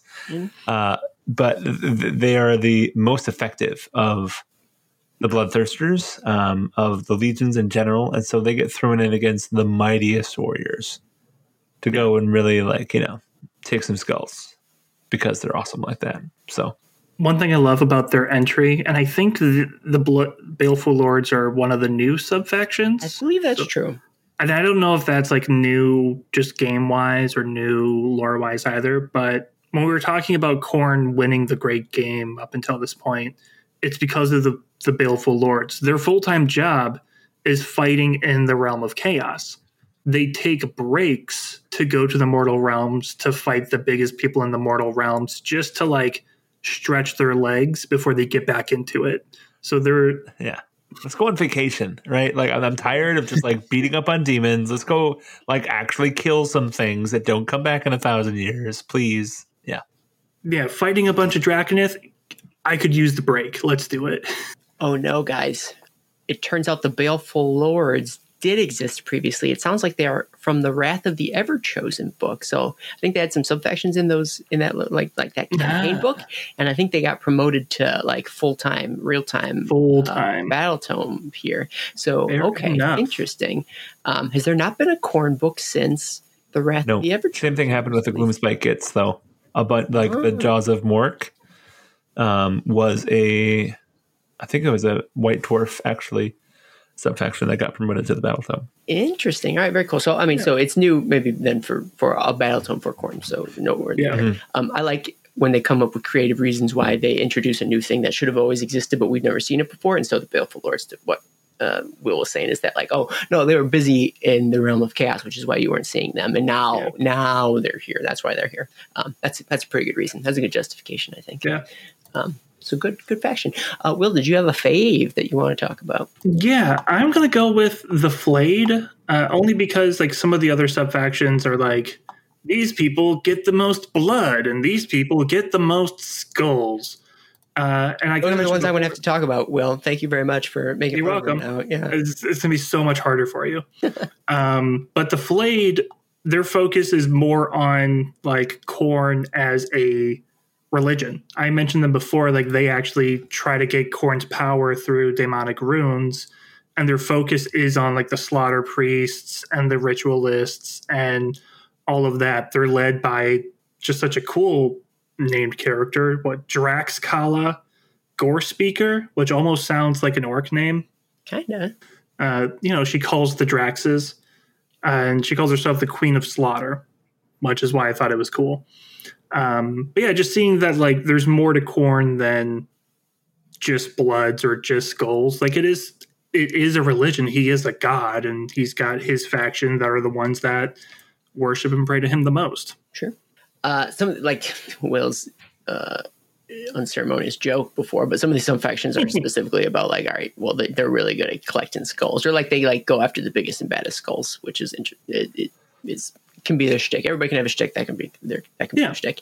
It's worth mentioning that Corgus Cole's subfaction is the Gore Tide, which are essentially the default vanilla Your Hammers of Sigmar faction. So I'll bring them up so everybody knows who they are. Everybody knows who the default faction is essentially. So I think the Gore Tide is literally it's a nationality almost. That's how many of them there are. It's a huge civilization isn't the word, because it's opposite of that. But and so it's this Gore Tide, obviously spending most of their time in action, because that's where Corgus Cole's hailing from, though I think a lot of them now are in Gur because they're doing Gur stuff. But they are the embodiment of really everything that Khorne holds dear. And so if you thought that for whatever reason Khorne wasn't going to have a default subfaction, surprise, they do. It's this Gore Tide. I guess I won't keep going. That defeats the purpose of everybody having one. So there's some other good. If you like taking skulls, go ahead and take the skull taking one. What are they called? The Skull Fiend Tribe. Yeah, so maybe check that one out if skulls are your thing. But if they are, maybe you should go talk to somebody. I don't think that you should be concerned about them. I'll say one thing that does bother me is the Skull Fiend Tribe has black armor, but the Flayed have skull colored armor. And it's I feel like that should be switched. Oh, geez, good. That's good. No, that's what we're here for. That's those biting critiques. Yes. For sure. Love it. All right. Special character time. There's a lot in this book. I'd be curious to know which faction is the most special characters. I bet you this is up there. We don't necessarily need to go over all of them because there are so very, very many. But did you guys have any fave special characters that you wanted to gab about? I mean, I like Cool. He's pretty cool. Yeah. He's got a great model. He has a great story. He's got some evolution going on throughout the Mortal Realms. Like, I just think he's cool. Let me pause for a sec. That's a good reason. And you preemptively answered the question I'm about to ask, but I should have led with another one from Domir, patron of the show. Thank you, Domir. But they ask, what is the best character in the Khorne book for story reasons, which frankly are the only reasons that matter. Mm-hmm. True. So recontextualizing, it sounds like you like Khorne cool for many reasons, story reasons being one of them, the only ones that matter. Will, did you have a favorite character for story reasons? What's the best? Honestly, it's Khorne cool. Yeah. I love, I don't know. He's such an intimidating presence. And I also just kind of love, this is going to sound like I'm dissing him, but he's kind of like the Be'lakor of mortals. Because all he wants in the realms is to be a demon prince. That's his whole purpose. There are people who can become a demon prince after one decent fight. This dude has been killing in the name of Khorne since the age of myth. He's been killing it, for sure. He's been crushing it. He's like the number one mortal in Khorne's entire army and has been doing it for over 500 years. And Khorne's just like, not yet, bud. We'll review next quarter, see if you're eligible for the promotion. I was going to make that joke. Yeah, no, agreed. Talk about a crass ceiling. Right. I wonder how many of his followers have been promoted before him. Dude, are you kidding me? He's only 157 years old. I've been doing this for 545 years. He had started at a salary bigger than, higher than his salary. Yeah. But his retirement would be super awesome at this point. I mean, after you work for a company for 500 something years, right? Is it going to be awesome? I wouldn't be optimistic. They're going to close. He's going to have a place of honor. His skull right next to Khorne over there. You got it. His IRA. It's going to be freaking awesome. Yeah, Khorne Cole definitely is the best. In that he seems kind of like the default answer because he's been around for so long, but I think that is what makes him great. He's to some degree is a known quantity, but he also shows up the most in the book and does the most moving forward. Mm-hmm. True. Yeah. I feel like the whole faction sort of turns on his wheel. That's not a phrase. I just made that up. But point is he's a turns on the fulcrum of cool. Yeah, I was going to say, I was trying to use the word fulcrum in there. That's exactly what I was thinking about. Anyways, but I'll talk about Karanak because we talked about the claws of Karanak. We talked about how the Fleshhounds are probably my favorite in the range. So Karanak is Khorne's personal hunter. He's the goodest of the good boys. He's got 3 heads. He's a Fleshhound or something more than that. I never really knew what the heads meant. Can it just be 3 heads? Is that not enough? Is 3 heads not just imposing? But no, they each have their thing. They gotta have their things, right? And so one of them is, so since he's his hunter, he hunts down craven, warriors or magic users, or there's no rhyme. No mortal could comprehend the rhyme or reason as to why Khorne would send Karanak after somebody. And one of the heads sniffs them out. He talks about smelling spore. I mean, he could just smell the blood. It doesn't have to stoop down to the level of smelling spore. But so be it. It's a hound. It smells really good. That makes sense. I understand that. I can grasp that. Next head sees through time. Wait, what? That seems like a step beyond what a head ought to be able to do. And the one head is like, I'm smelling poo over here, and you're seeing through time. What the hell? That's it. It seems like a disparity there, but that doesn't stop at that point. The third head can read dreams. Again, way more impressive than somebody who's smelling. In other words, the feces. I was trying to think of a third word for what that is. That first head got a raw deal. Yeah, poor doggo. He's seeing dreams and thoughts and stuff when he's hunting down his prey. You can't escape in your own mind. You have to go crazy if you literally want to hide from this dog. And also never go to the bathroom if you want to escape him. So those are the 3 heads. I learned something reading this book. Do you know why Karanak's so good at tracking? I can't even guess. Tell me. Because he's a bloodhound. No. Yeah, okay. All right. I wonder if that's even where they came up with, like, in terms of like having hounds in the first place. I wonder if that was the original idea of a flesh hound, however many decades ago when like they were invented. Maybe. We can't be the first people to think of it, right? Like, yeah, I have to assume so, because I assume they were like, oh, because everything else starts with blood. mm-hmm. They probably went bloodhound. Oh, actually, wait a second, guys. Yeah. There's something there. We're onto something, but why wouldn't they? I mean, why wouldn't they call them bloodhounds? Though they've already proven they have no hesitation to add blood in front of everything. Anyways, any other special characters that you want to bring up? There's a whole bunch of them. Valkia the Bloody, I like, just because she's fierce, she's strong. She'll take other demons and make them her shield. Mm-hmm. And this book, it does it again, where it says that she was killed as a mortal and is reborn as a demon of Khorne. But her war scroll still says mortal and doesn't say demon. I don't know what the deal is there. Thank you. I want to. I'm for these observations. Yeah. Well, I just remember it happened the last time, so it's like, I'll look to see if they corrected it. Nope. It specifically says she was reborn a demon, and then also specifically doesn't say demon. No such luck.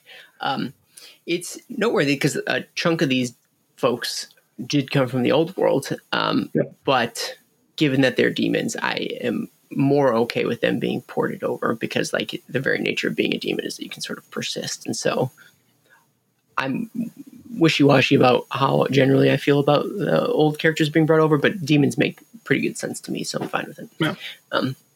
It would be nice to see more new models. I guess Skull Taker's new. That's a new model, but the rest of them are pretty old, I think. Yeah. Though Anfrin Grimm, Scylla Anfrin Grimm, does have a new Bloodbound or Blood Bowl model, right? Oh yeah. So, anyways, carrying on. So, did you guys have any other thoughts before I ask more listener questions that didn't seem to fit anywhere else up above? No. All right, I'll start with an easy one, just to get to prime the pump, so to speak. Dog Tired, patron of the show, asked another one. Thank you very much. Does Khorne like blood or skulls more? What do you guys think? Blood or skulls more? I think skull. He built skulls. I think he built a throne out of skulls. He's not sitting in blood, pants all wet. That's exactly the answer and reasoning that I was going to give. So yeah. Also, Khorne cares not from where the blood flows. So at some point, he cares not, right? Sure. Yeah. So he'll take any blood, but he only wants good skulls. Yeah, true, right? Yeah. They never really talk about whether there is such a thing as good or bad blood. Or do they? No. I thought you were going to say skulls. They do talk about good or bad skulls. No, definitely good or bad skulls. That's for sure. So all the more reason that I think skulls are probably, which is odd because he's the blood god and not the skull god. The term skull god isn't really used all that much, right? No. Skull throne. Yeah. All right, food for thought. You could call Dog Tired. And then he also asks, they also ask, what if a species doesn't have a skull, like some sort of octopus people? Does he just let them chill? Did they ever talk about like skullless things and how he deals with that? No, but they still have blood. That's true. So, yeah, I guess the blood has its place. It has its purpose. By all means, he's not anti-blood. He likes them both. No. Well, I guess it comes down to what do you classify as a skull, right? Does it have to be a head? Or does it have to be like the place where the brain is? Does it have to be bone? Right? Does it have to be bone? That's a good question. Sure. Right? Like, I mean, do you have a bunch of shark's teeth? Or like why shark does it have heads? to be bone? Because I bet he would take a skull from like, what's the ogre mount thing that's really made of stone? Stonehorn. Oh, Stonehorn, right? yeah. Oh, yeah, he'll take that. Rock? Oh, yeah, he'd totally take that. Yeah, that's his for sure. I mean, like, so the Idoneth have sharks, right? Like, you would totally take a shark skull. Like, who wouldn't want a shark skull hanging in their boudoir? Yeah. And that's technically cartilage. It's not bone. Nothing gets me going more than shark head. True. All right, what's your tangent, Will? Well, my tangent is, like, let's take it a step further. People who don't have skulls or blood, Night Haunt. He's still not going to let them chill because they're in the way of him getting other skulls and blood. True. And he hates Nagash, so he's going to fight him anyways. I don't think anyone is really kind of safe from Khorne getting what he wants. No one's chilling. No chill, that Khorne, that's for sure. Yeah. Domir has another question too. Well, okay, so I'll bring it up now. Patron of the show, Domir. That was fun. We were having fun with the skulls and blood thing, but this is a serious one, guys. Let's put our serious faces on. Domir asks, after all the things we've talked about, does Khorne have compelling stories? What do you guys think? Do you think the Khorne stories are compelling? Think about the stories we've talked about in this book, maybe stories that you've experienced outside of this book. Do you think Khorne is a compelling, storied individual or his faction? I know he can be. I've read a few that are. I don't think there are many in this Battletome that fit that criteria. Like, Korgus Cool is a compelling character. We kind of talk about how silly the story of the Orb Infernia was. Not the most compelling thing, but like, there are compelling characters, and there is the capability of those characters having stories that are compelling. And I think that is more in Black Library purview than it is something you'll find in one of these books. Nice. And we'll talk about Black Library in just a mere moments. It's literally the next thing on my list. Paul, do you think Khorne has compelling stories? Again, I think the Black Library stories are super compelling. I think this is something we'll talk about, I think, when we talk about the Battletome itself, is that putting Khorne in a book by itself, as opposed to within the other four gods, really limits the different ways that you can attack the story. And so, like Khorne would attack a story. Yeah. The individual stories themselves, I think, are relatively compelling, and I enjoyed them. But like reading them all together, it's not that they're not compelling; it's that there's not a ton of variety. And so it's harder to judge what is compelling and what is not, because you're reading the same kind of idea back and forth. And so it's hard for me to say that the stories are super compelling, because it is a lot of murder, a lot of skulls, a lot of death, right? So, yeah. Sure. I don't have too much more to add other than what you guys just said. So, like, in reflection on some of the stories that are like earlier in this book, in terms of like the timeline and stuff, it was a lot of Khorne found this other faction and then he killed that other faction. Didn't even spend a lot of time like getting creative with that other thing. A lot of times those short stories in the timelines, it's, oh, here's this unique take on whether it's the faction in the book or the enemy of the faction in the book, and here's how they dealt with this new unique thing that we've never seen before. It's a lot of times in the Battletomes, it's an opportunity for things to get wacky, for like things you've never seen before, and it's you can't dedicate words to it elsewhere. So here's where you do it, where you can really shake off the chains. You didn't really see that in this book all that much, and I think that's because it's Khorne. I don't think it was like just that author of that day didn't feel like getting wild. I think it was just the nature of writing a Khorne book, and so I think it's harder to tell compelling stories with Khorne. This Battletome being an example of that, but it's not impossible. And so I think them diversifying or like broadening the scope of what a follower can look like in this Battletome may lead to more interesting things down the line, like in using those, new tools in the tool belt, the Cults of Blood, which we've already seen, Cults of Blood being unique out in the world, this new ritual list, et cetera, et cetera. Like, I think you need to broaden what Khorne is first, and then you can start telling more interesting stories going forward, which is not to say that they don't exist already, which then is going to be my lead into, we had mentioned Black Library and the opportunity for interesting Khorne stories. It sounds like we might have some examples. Did you guys have any particulars that come to mind? Black Library, interesting Khorne stories that you think the listeners should check out?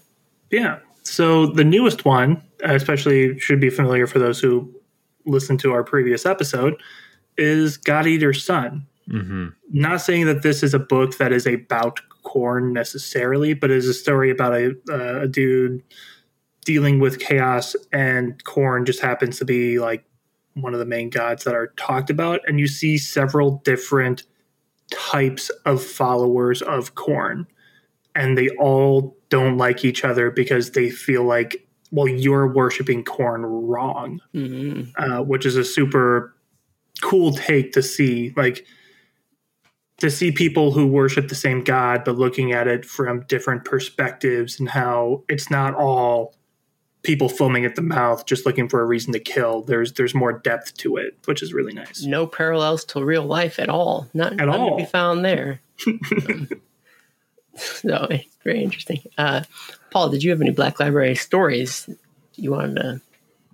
I have to echo God Eater's Son, not only because I just read it, but because it made the most compelling why you would become chaos, but also like, I mean, it's hard when you talk to the author and like get his opinions on it, and then you read it and you're like, oh, I see everything that you did, and you did it super fun and super well. And because we talked about it beforehand, I was able to notice that while I'm reading, right? So Yeah, I would definitely. What you're saying is recommend we should do more author interviews. Then is what you're saying, because it seems to enrich the reading experience. Perhaps. Oh, absolutely. I agree. Also, I like it on the cover of the book.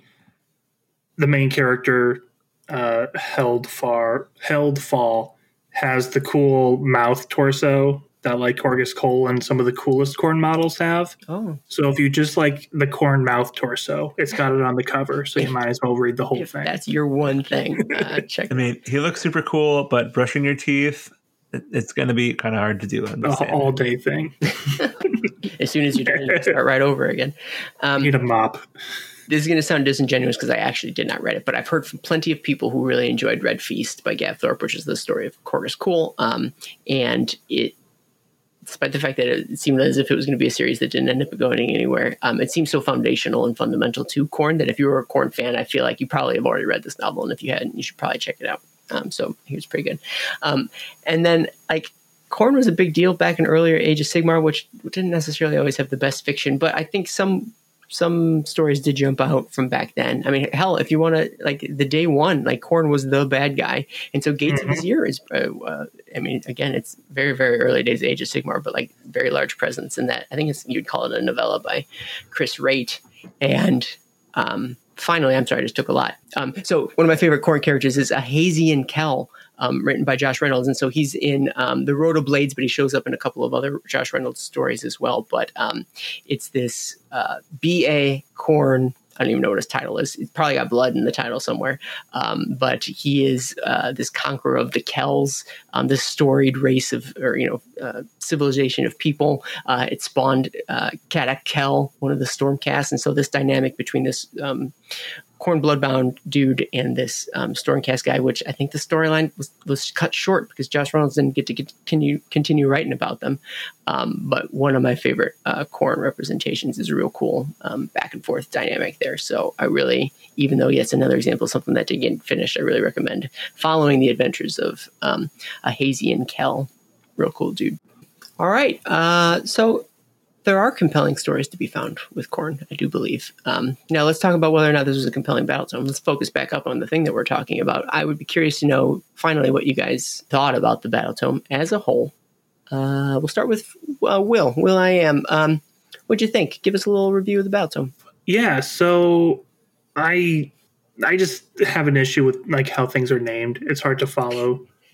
I made jokes about it, but also like it's a little bit easier to kind of keep track of characters and like, oh, it says this is Skull Taker. Is Skull Taker a person? Is Skull Taker a title? What's a Skull Taker? And it actually it's a really cool title of a specific individual. Nice, awesome, cool. I felt like too much of this book is like, and here's a story where they did a real good job of blood. And I felt like it wasn't the most compelling thing. There are some things of Khorne that I wish we saw a little bit more of, like those invocations we mentioned. The book doesn't talk about them. We talked about them. And when you're adding a new model about someone who is scarring the realms with blood invocations, I kind of assumed that they were going to play a bigger role. I just felt like it was a bit that was dropped a little. All right. So I would say overall, I'm going to give it a 5.5, 6 out of 8 Gore Chosen. Nice. Like it wasn't a bad book, but it didn't do a great job of like reeling me in or like being super compelling, in my opinion. Fair enough. Paul, hey, what'd you think? What'd you think of the Battletome? I also had a harder time with this one. I've kind of like said my main point earlier, which is that I really enjoy Khorne when he's set in opposition to other forces in the same book. When it was in Warriors of Chaos, Warhammer Fantasy Battles, right? Like when you've got the opposition in the same book itself, it's a lot more intriguing and interesting for me to read the contrast. And I don't think it is a poorly written Battletome, but it's just not super compelling to me. And that being said, I've never really liked Khorne that much. I've always liked Slaanesh or Tzeentch more, or Nurgle. And so this is not the Battletome for me because I don't really care for the god himself, as it were. He can hear you. I know. And there may be a brass skull crushing my house at any moment. Can I have your stuff? Yeah. But it's not my favorite. Like everybody has their not favorite. So in 40K, a lot of people don't like Tau, or they don't like, Space Marines or whatever. So in what? They don't like what? I know, right? So this is just not my favorite. So I did read it. I did enjoy aspects of it for sure. But I'd probably give it about 4 of 8. So ooh, okay. All right. Yeah, I'm right in line with you guys, and I'm trying to put my finger on whether it's the books, like if is it the book or is it the faction, or it's probably some combination of the two. Faction in that, yes, Khorne is fairly one note, and I can see that they're doing what they can to try and branch out, and I think they're just like the seeds are there. They're starting to try and branch out what Khorne is, but it's probably going to take a while for it to be a really like diversified type faction, because as everyone can probably ascertain, it's fairly one note, which is fine. Like that was enough for the longest time, but like as time goes on in the Age of Sigmar, like as the setting progresses, I think every faction is going to have to grow and broaden, and Khorne has a lot of room to do that, I think, or it ought to have a lot of room to do so, for it to be more interesting. However, the problem, one problem that I mentioned before with the book itself then is if Khorne's going to be one-dimensional, then you need to season this Battletome as much as you can with like wacky stuff to sort of like offset the singular focus of what Khorne is. And oftentimes I go to that timeline, like I mentioned before, I don't want to repeat myself, but the timeline and having wacky, interesting stuff, those little blurbs to really spark the imagination. And the book didn't really go that far even. Like if you're going to put a one-dimensional army up against something very interesting, that can be compelling in its own right. Yeah. Like Paul said, like contrasting faction against their adversaries, but even that was, they found Seraphon and they killed Seraphon. They found Fire Slayers in a mountain and they killed Fire Slayers in a mountain. That's really what it boiled down to. So even on that front, it left a little bit to be desired. Also, there's been so many Khorne books. They probably did a lot of that previously, and they're just running out of things. They can't just say the same things over and over again, right? So it's hard. It's one of those things because we've had so many of this, and it is a relatively confined, out of the Chaos Gods, it's definitely the most confined way of worship, right? Mm-hmm. Yeah. There's a lot of, they've painted themselves into a corner with the lore, and you really have to search for those little nuggets to move it forward, right? I will say, like, the reason I scored the book lower is because I feel like they have done a lot of newer things. They just weren't as prominent in the book. Things like Claws of Karanak, things like the Ritualist, the Flayed being more like worshiping and prayerful versions of Khorne.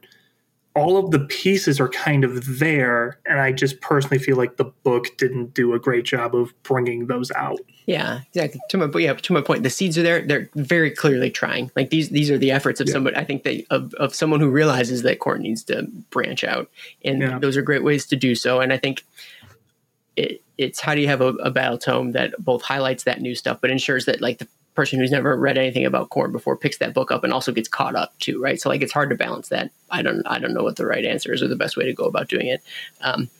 So yeah, I it may speak to the idea that it took us so long to do a Khorne book because I don't know anybody who was particularly excited to do the Khorne book, but we did it now. Anyways, as far as numbers go, I think I was closer to maybe not as low as Paul. I think a 5.5 and 6, and maybe I'll go to 6 because those new things existed. If those, the Ritualist, the Rondel thing, all those relatively newer things, they could have made a book that didn't have any of that, right? And didn't address those things, and then it would have been way worse for it. So the fact that they put a valiant effort into it earns it some points in my book.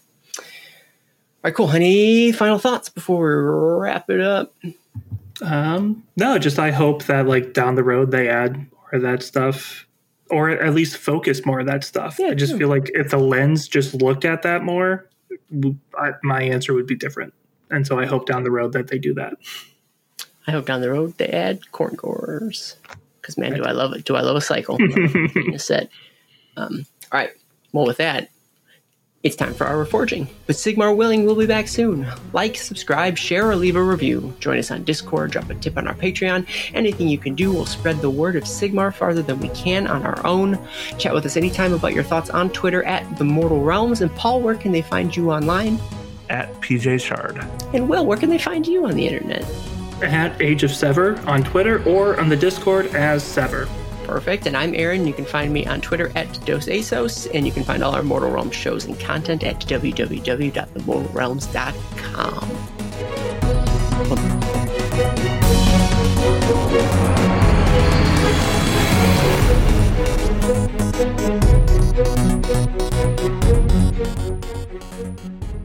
Yeah, there's a lot of one-way conversations I find when I'm editing. Like, there's literally a long pause, and I'm sitting there like, what's going on? I just hear Paul go, Will's probably wondering what's going on right now. Yeah. That's fun. I am Paul. Yep. No, you're Will. Yeah. Cool and great and cool. God, I won't be able to. I gotta do this real quick. I just want to see. Dan, get it started. We have things to do. What are you doing? I just want to see. Let's get it started. Let's get it started.